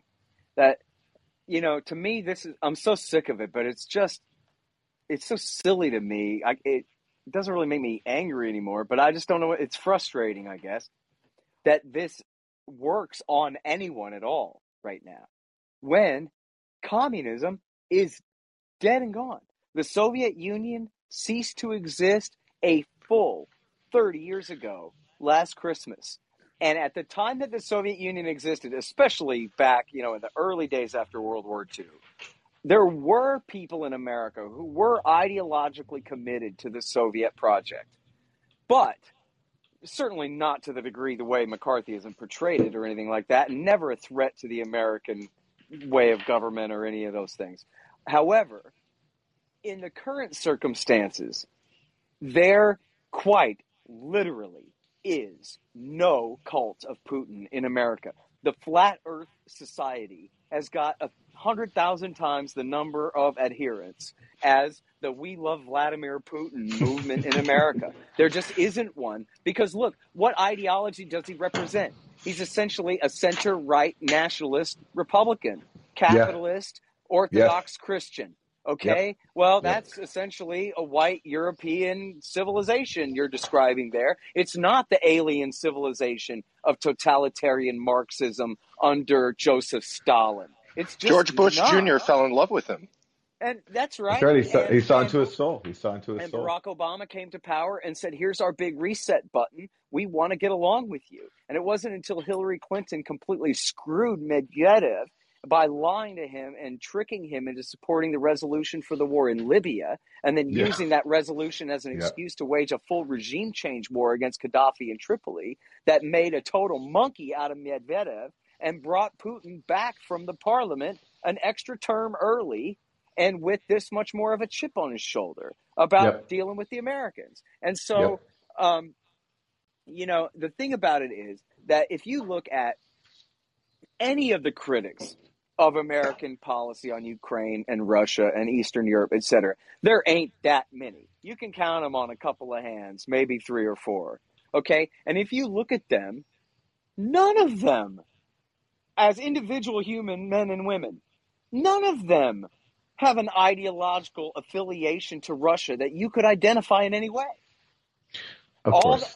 They're not even Eastern Orthodox Christians even. You know what I mean? There is nothing there at all. There's only a willingness to tell the truth about what the United States of America has done there. And in fact, I know it's just the algorithm talking and everything, but whenever I go on YouTube, they constantly show me the John Mearsheimer speech, why the crisis with Russia is all the West's fault. And it has something million views. I think 4 or 5 million views on it. Well, who's John Mearsheimer? John Mearsheimer is the dean of the realist school of foreign policy thought in the United States of America for the last generation from the University of Chicago. And his take is the same as my take, that Bill Clinton's NATO expansion is the original sin here, and America is the provocative force behind all of these moves. I'm not saying he agrees with me on every dotted I and crossed T, but essentially, yes. And the same thing for Jack Matlock, the former ambassador to the Soviet Union, the second to the last ambassador to the Soviet Union. Same for Ray McGovern, the former chief of the CIA's Soviet division. Same for Chas Freeman, who was about to be the head of the National Intelligence Council under Obama before the Israel lobby sabotaged him, but who went to China with Nixon to shake hands with Mao Zedong and was his translator there, and was one of the highest level foreign service officers, of our generation. And on down the list of people who, are not, the guy from antiwar.com. They're the guy from Bill Bradley and all these former politicians agreed about this. And one more thing, if you look at my Twitter feed at Scott Horton Show and then click media, where it shows, pictures I've posted lately, just page down just a little bit, and you'll see where I posted this great open letter from 1997, where some of America's greatest hawks said not to expand NATO. And it includes Robert McNamara, the butcher of Asia. It includes Paul Nitze, that wrote NSC 68. And it includes Stansfield Turner, the former head of the CIA, and Robert Gates, the former head of the CIA. And all of these former hawks saying, hey, Soviet Union's gone. We don't have to do this. So you had people like Pat Buchanan who said we should abolish NATO immediately and completely abolish the empire and come home. But even short of that, you had Robert Gateses of the world and Robert McNamara's saying we should not be doing this. This is unnecessarily provocative.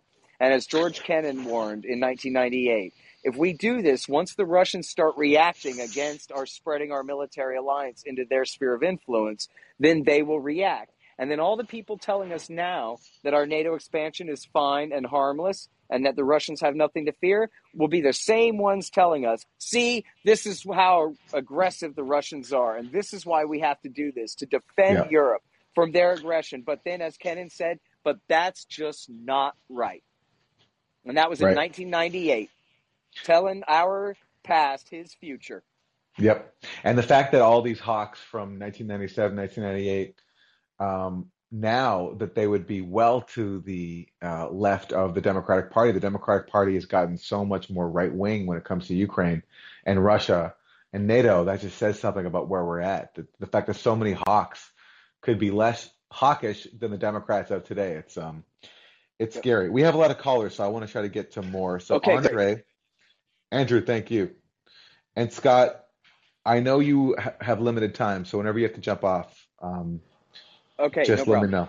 So Andre, I'm bringing you in next, and remember to unmute yourself when you come in.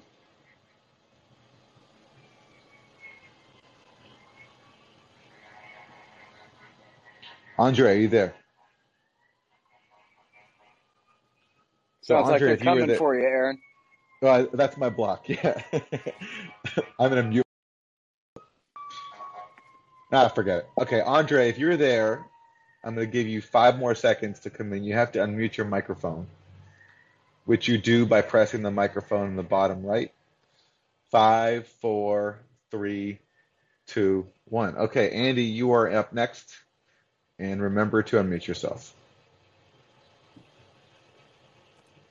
Hey, thanks for having me.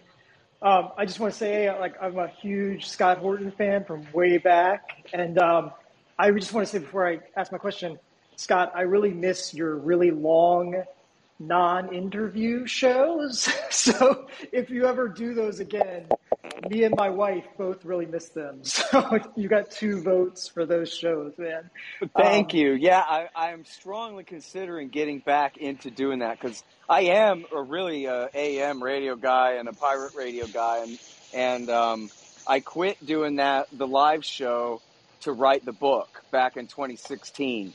But now that that's all over with, I'm really going to try to look for a real radio network, a nationwide radio network to get on this year.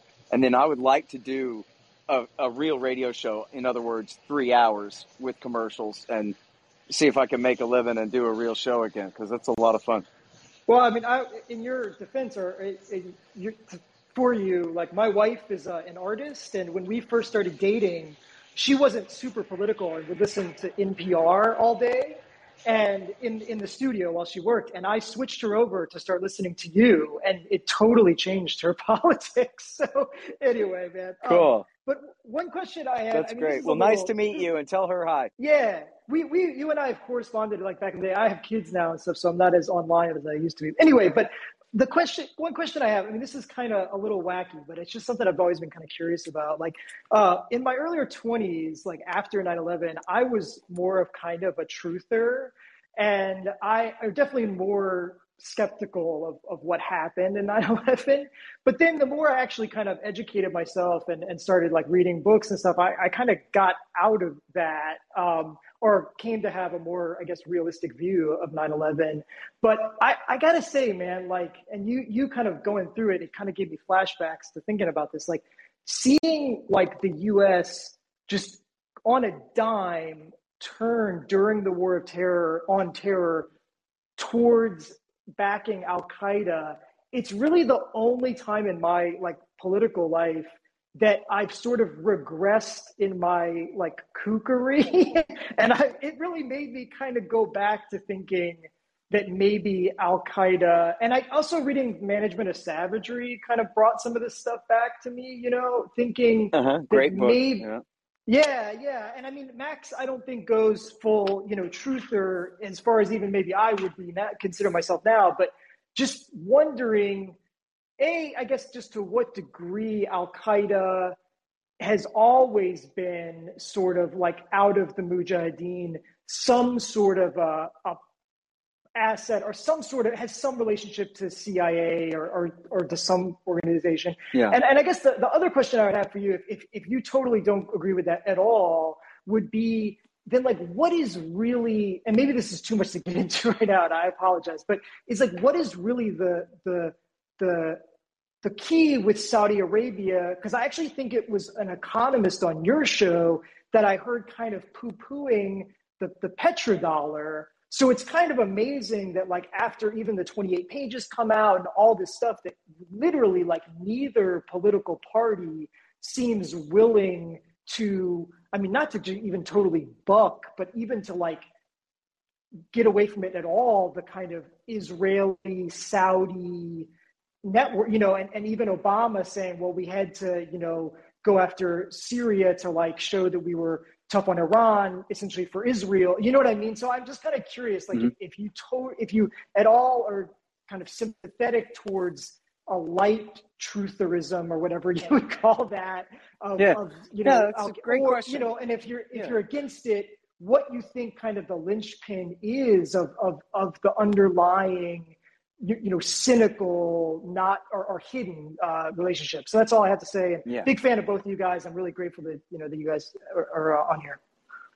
Great, thanks, man. Good to talk to you. And it's a fair question. And Aaron, at some point, stop me if I just am rambling on way too much because it's such a big thing. And I guess I should plead. I should plead guilty too that I don't ever address this because I have a tradition of not addressing this because back in earlier days, it was a way to just get bogged down arguing with the most irrational people. And I just would kind of explain my point of view on the thing, but not ever really, argue about and discredit the other point of view on it. Like let people think what they want. I don't want to hear it. You have too much other stuff on my plate to be like the anti-truther guy or whatever. You know what I mean? That's never been my thing. But so I have left it unaddressed. So I understand why that might be kind of frustrating to you that I don't, even in the books, I just say, yeah, and then September 11th happened, of course. And then you're going to have to just go read a lot of other people's journalism about that. I'm not taking on the role of explaining exactly who did what that day. It's just not, and Max, I should say, my reading of the Management of Savagery is that essentially the kooks, by glomming on to every conspiracy theory under the sun, undermined all the real questions about what was going on there in terms of what motivated the attack by a bunch of anti-American terrorists. And I forget if he gets into this or not, but I think he does. And if there was really kind of a hidden story behind the attack, it was something specific like what role did Saudi intelligence play? And why did they do so? And what really was going on there? And you have people chasing their tail, arguing about Donald Rumsfeld shot a missile at the Pentagon while he was sitting in it, and all of this just garbage about the bombs in the towers and Building 7 and all these just red herrings that never went anywhere. Loose Change, they made 4 versions of that movie. None of them got a single fact right at all except the date of the attack. I mean, it's 4 versions of the same film, and it was still just wronger and wronger and wronger all the time. It's just unbelievable. And that sucked up, and this is, I think, Blumenthal's point. That idiocy sucked up all this energy from one asking, well, how is this Jimmy Carter and Ronald Reagan and George Bush and Bill Clinton's fault in terms of backing these guys in the first place? And then also, especially Bush Sr. and Bill Clinton, for waging the policies that turned them against us and made them deadly enemies of the United States. And so none of those real questions were asked. And then on the inside job question, if you were going to ask smart inside job questions, they would have revolved around the Saudis. And, to be perfectly honest with you, that's my wife's specialty. And she's written a thing about the 28 pages for antiwar.com that I regard as like the definitive take on the 28 pages once they got declassified. And she is really hot on the idea that, Bandar did this and he did this on purpose. And there are enough ties between Saudi intelligence and the hijackers to say that this is what was going on. And they got these paymasters at the embassy and they did the trial run. And you got the Saudi house down in Florida where they left in a hurry and all of these things. And I think those dots connect, but I'm not exactly so sure what they mean. And I think that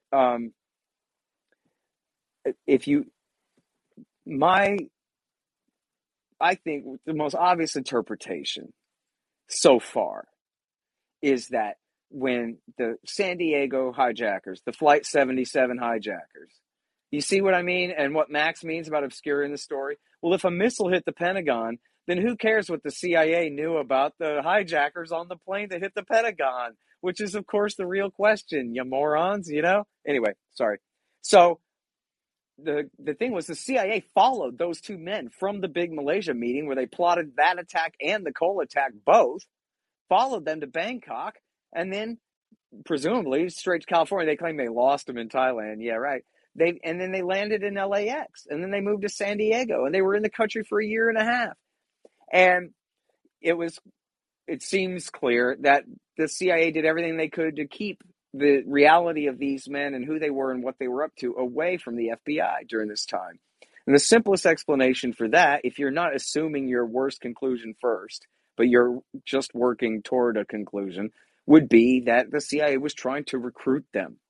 That these, essentially not spies, these analysts running Alex Station, the Bin Laden group, thought that they could turn these guys and use them as double agents in Al-Qaeda. And then that ended up not working and falling apart. And then what they do? They kind of swept it under the rug and kind of shrugged and then still didn't tell the FBI that these guys were in the country. And then you look at with Minneapolis, where they could have been able to tie Zarqawi to the hijackers. And the agents in Minneapolis asked the headquarters, can we have authority to search this guy's computer under the Foreign Intelligence Scott, Surveillance Act? Can I ask you one question? Yeah, sure. Can I just ask you one question? I'm not being argumentative here, but I'm just kind of actually curious. Yeah, go ahead. If I've totally read Larissa's thing about the 28 pages, and I totally think it's great, and that's kind of how I know about this. So one question I've always kind of had, and is so if it is Saudi intelligence that is, behind it, why did they wait until the son of their homeboy George Bush do you think that they thought, oh, well, we're going to do this and the Bush administration will be more amenable to it? I mean, it just seems that's kind my of problem, like, right? it seems this kind of like it seems like a dick move, like a real dick move to your buddy. You know what I mean? You're right. And I will just say, for me, as kind of more of a kook, it makes me kind of think they were like, even maybe if the highest echelons of the Bush administration didn't know, there was somebody around, say like Rich Blee or somebody being like, yeah, you can do this. We'll make sure that it's okay. You know what I mean? And that they maybe if they had done it in the Clinton administration, they didn't have close enough ties to not have, whatever the Right, but see, ire that just turned doesn't on. hold up, right? I mean, that's Okay. crazy, right? I mean, that's the thing where that's exactly the point where you have to go to make this make sense. If you're Yeah, and I will Prince admit, maybe I'm being Bandar, wacky. if you're Bandar and you're going to do this operation to knock these towers down, I mean, they killed 3,000, but they could have fallen faster and killed 10,000 or 15. And now you got what? A handshake from Dick Cheney that says, "Go ahead, pal. I'll take one on the chin and not mine." And then you're just going to risk the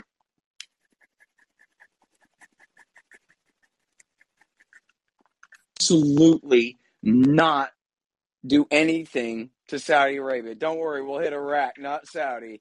We'll totally let you get away with it. Pinky swear. Scott, I'm going to come in here because the audio is breaking up a little bit. Somebody keeps calling. The audio. Yeah, somebody keeps calling me. Sorry about that. So the thing is, I just don't buy that, man. Honestly, like, I think Dick Cheney is a ruthless SOB, and morally speaking, I think if you look at the way they exploited 9/11, he might as well have done it in that sense. However, I mean, really, you're going to hit the Pentagon, and you might kill a 4-star general's wife. And then he's just going to let you get away with that? The highest treason in the history of all of mankind, the Vice President of the United States working with Al-Qaeda terrorists and Saudi intelligence to hit the Pentagon and to knock down towers full of thousands of innocent American civilians. I mean, if you were a 4-star general, if you were Dick Cheney, would you take that risk? That no one at the Pentagon is going to march across the bridge and come and put you up against the wall and shoot you in the face?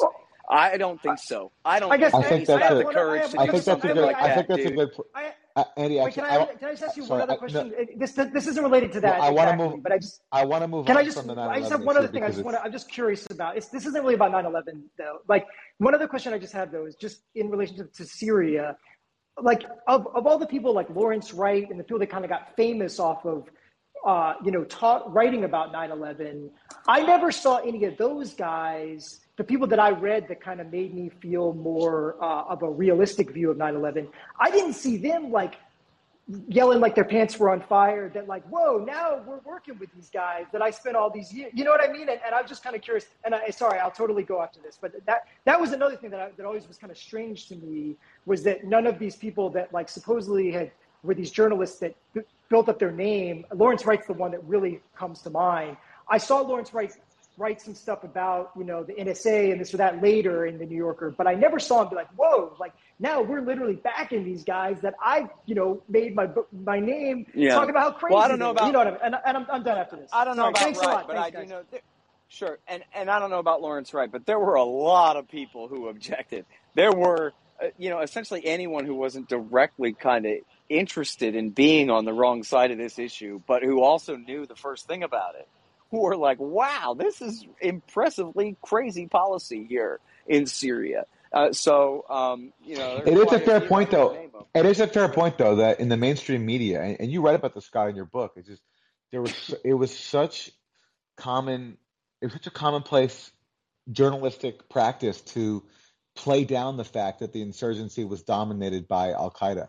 And one of the few people to acknowledge the facts were people like Robert F. Worth, who wrote in the New York Times Magazine that if the U.S.-backed rebels in Latakia were successful, the result would have been sectarian mass murder.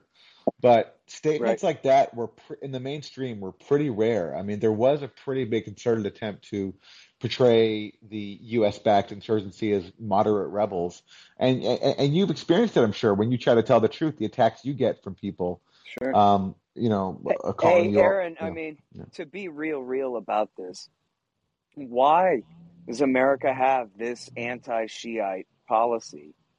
How could America's establishment prefer Al-Qaeda to the Ayatollah if they're forced to choose, I guess? Mm-hmm. And the answer is because of the influence of the Saudi and especially the Israel lobby. America's worst war hawks are the neoconservatives, and they are the vanguard of the Zionist movement in the United States. They are I the only disagree. militarist I disagree in one PR sense. arm of the Likud party in this I disagree country, in one sense. essentially. I, I think that Saudi and Israel have an influence, but I don't think their influence can explain it alone. I think the main factor is that all these countries that the U.S. is targeting and is willing to use fascists, whether it's in Ukraine or in Syria against, with going with Al Qaeda, is that all these countries are impediments to U.S. hegemony and the U.S. ability to use force in the region wherever it wants. I mean, that's why the U.S. wanted to bleed Syria, is because Syria is close. I don't think they even cared about Syria so much, but they cared about the fact that Syria was very close with Iran and Hezbollah.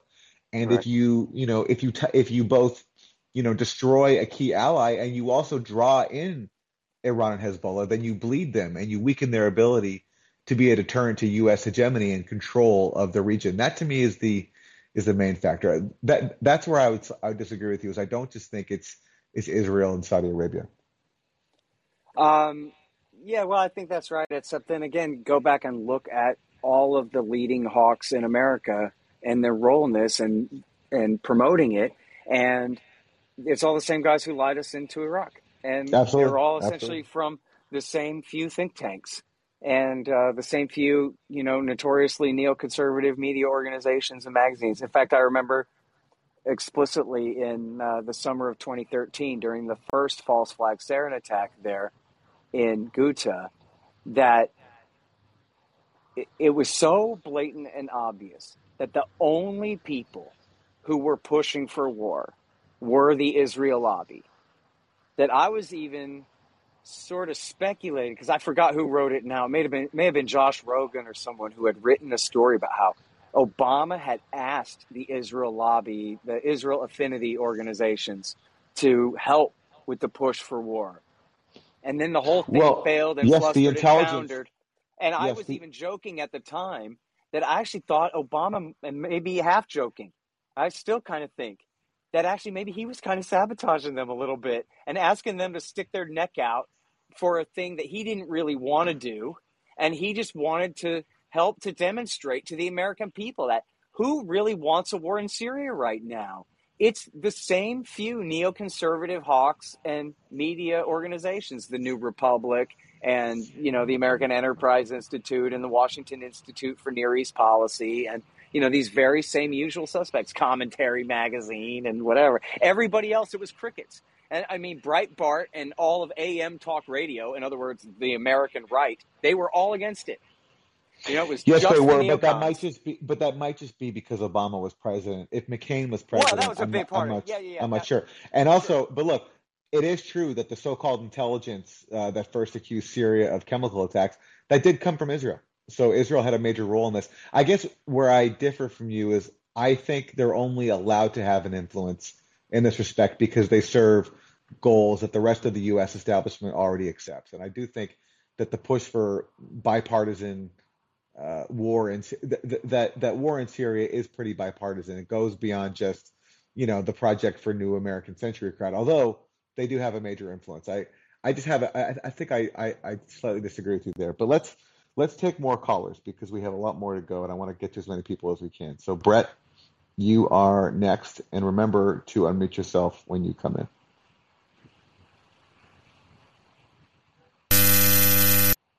Hey guys, how's it going? Hey Brett, how you doing?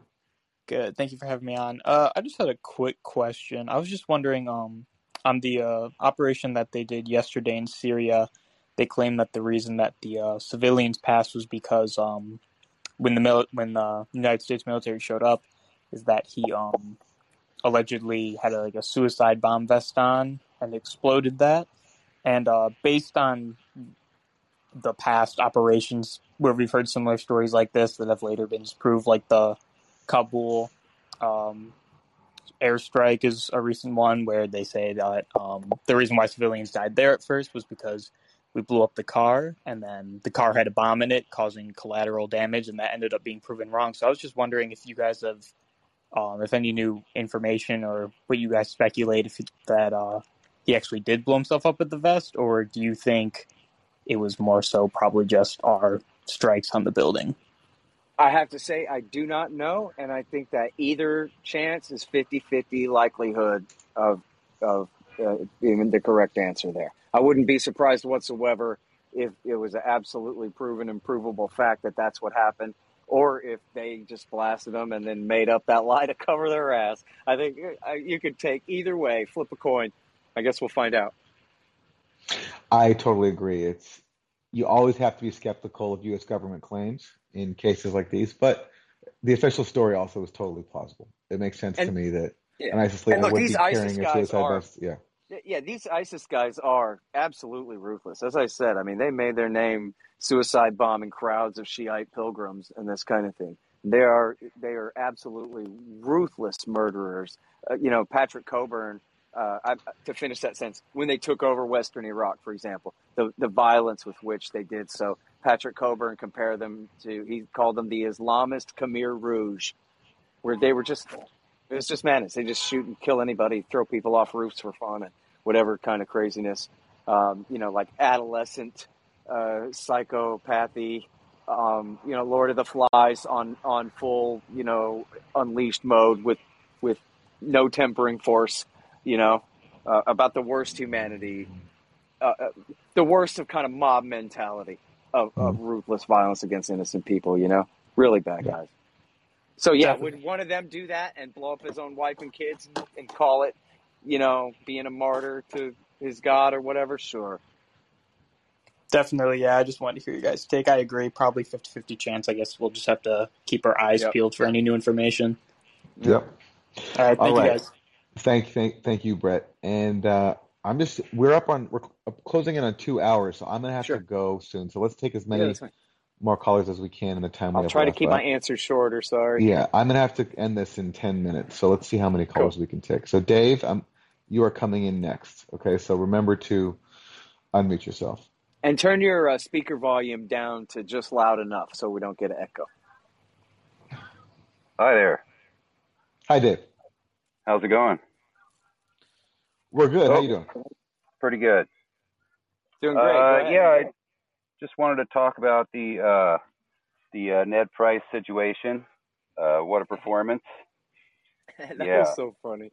Oh And my by the way, God. let's praise Matt Lee. It was the great Matt Lee. It goes under the headline, AP reporter or something. But this guy, Matt Lee, has been great for many years. And he was one of the only ones who would push back during the war in Syria and cite all these same absurdities that we've been talking about in the show today. And Yeah. so, Did you he really deserves a thanks for that. He's great. absolutely? Did you see his performance? I believe it was day before, with his questions to Ned Price about Amnesty International. Oh, no.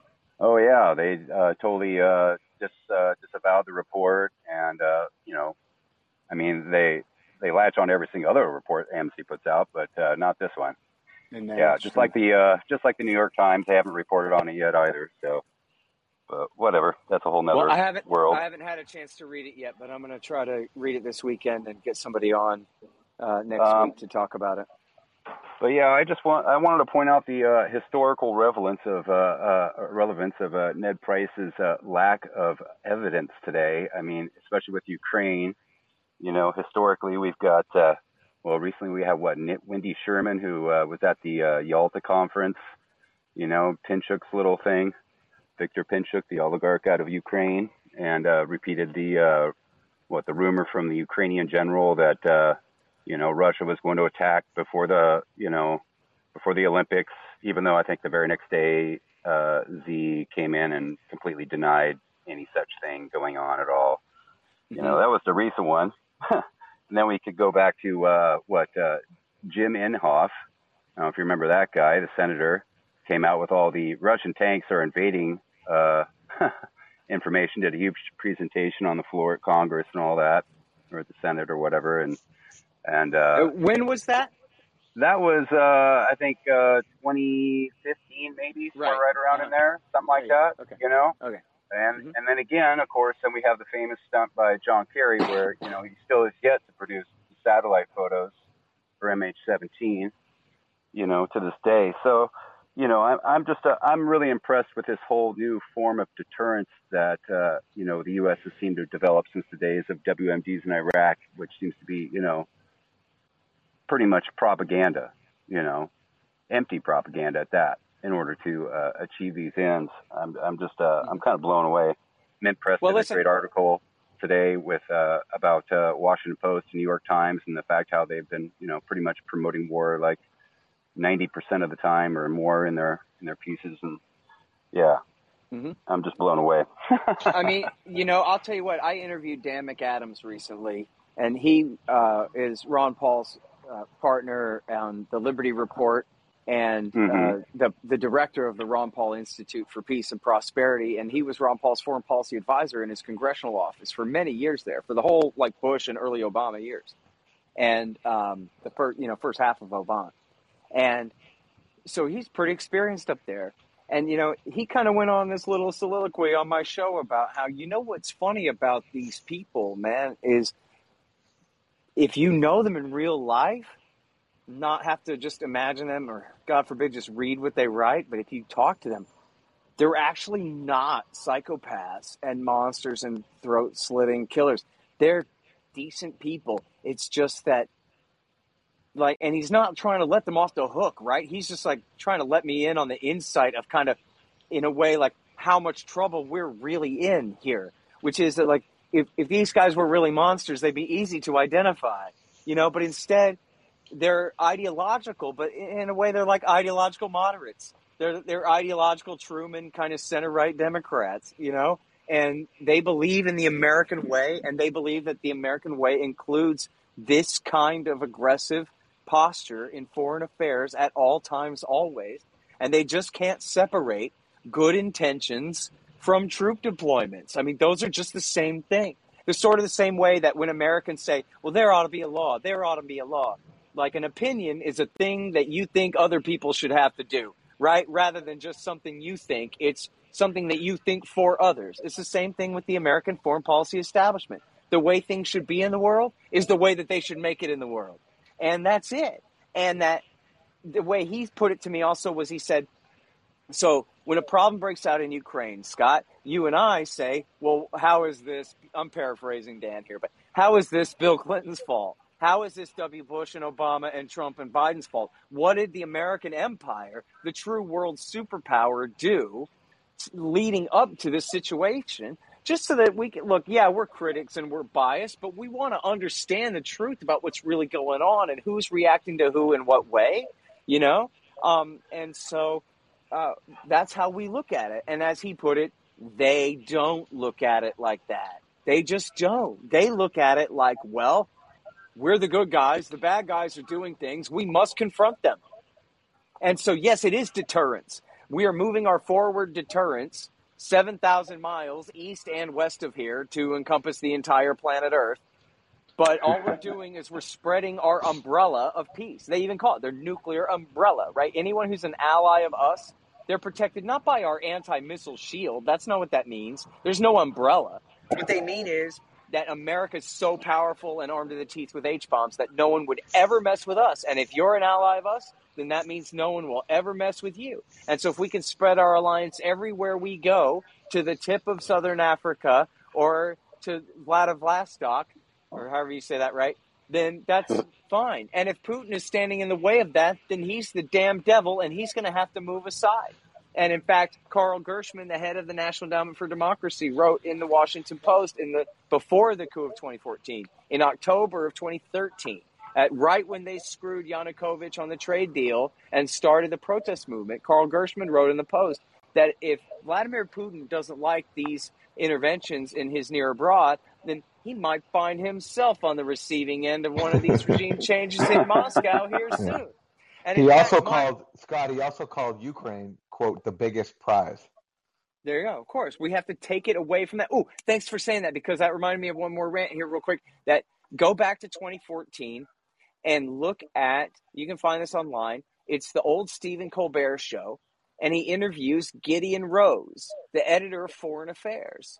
And he's coming on just to explain America's Ukraine policy. And he says, Ukraine is Russia's girlfriend. We're breaking them up and taking her away with us. Ukraine Ukraine Crazy. is Robin to Russia's Batman, and we're going to break up the partnership forever, and this is going to really weaken Russia, and it's going to be great, and Putin won't be able to do a damn thing about it because he'll be distracted with the Sochi Olympics and all of this stuff. Go and watch it, and it's a perfect counterpart to the Victoria Nuland F the EU phone call, and you can compare the arrogance of the two, that we can just do whatever we want and it's going to be fine and we're going to get away with it because what are they going to do about it?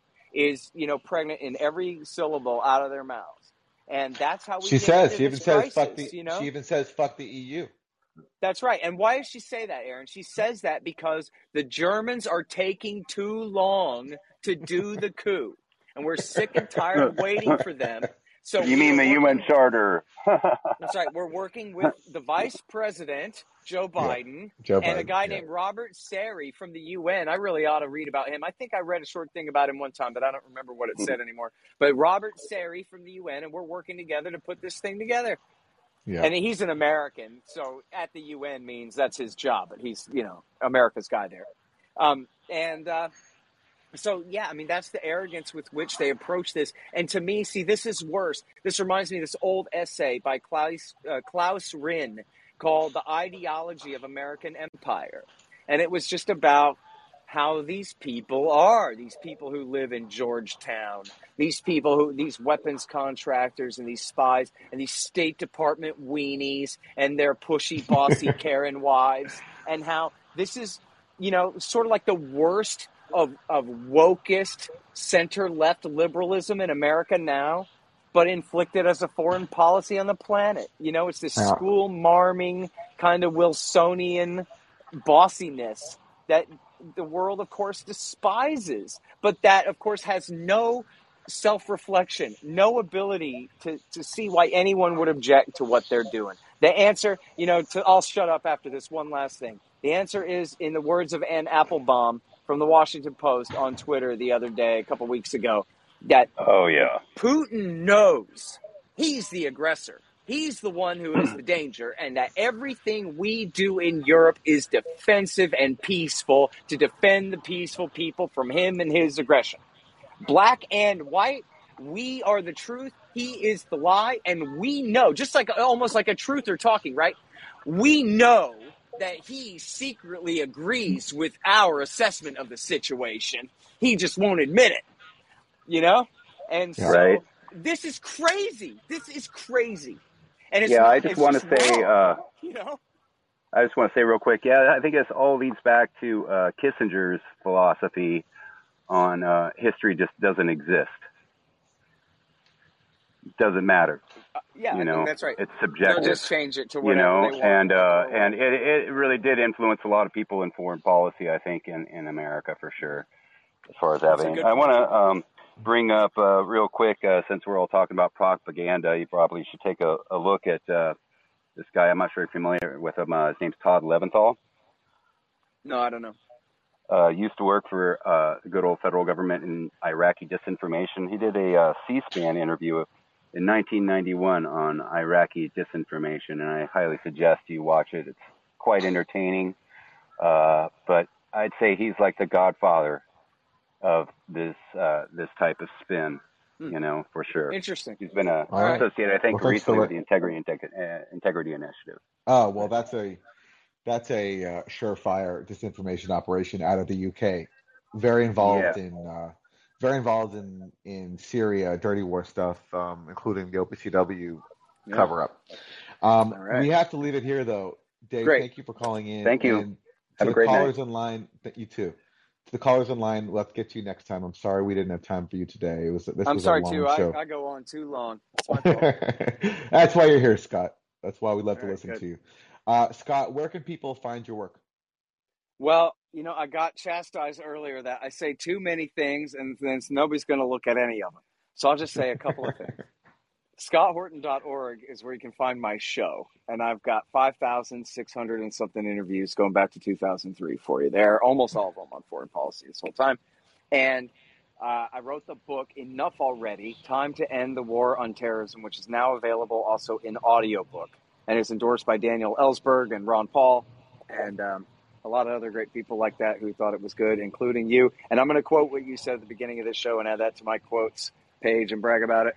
And so that's a book. It's about all the wars. It's just like Manufactured Crisis. Pardon me. That's Gareth Porter. Pardon me. The Management of Savagery by the great Max Blumenthal. Mine is the same book, only just written by me instead of by him. But it's essentially the story of from 1979 through today, what these bastards did and why it is how it is and why you don't like it.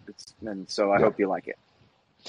All right. Scott Horton, thank you so much for giving us your time and insight today. I really appreciate it. And thanks to everybody for tuning in to AM Live on Callin, and I'll see you next time. Have a good weekend.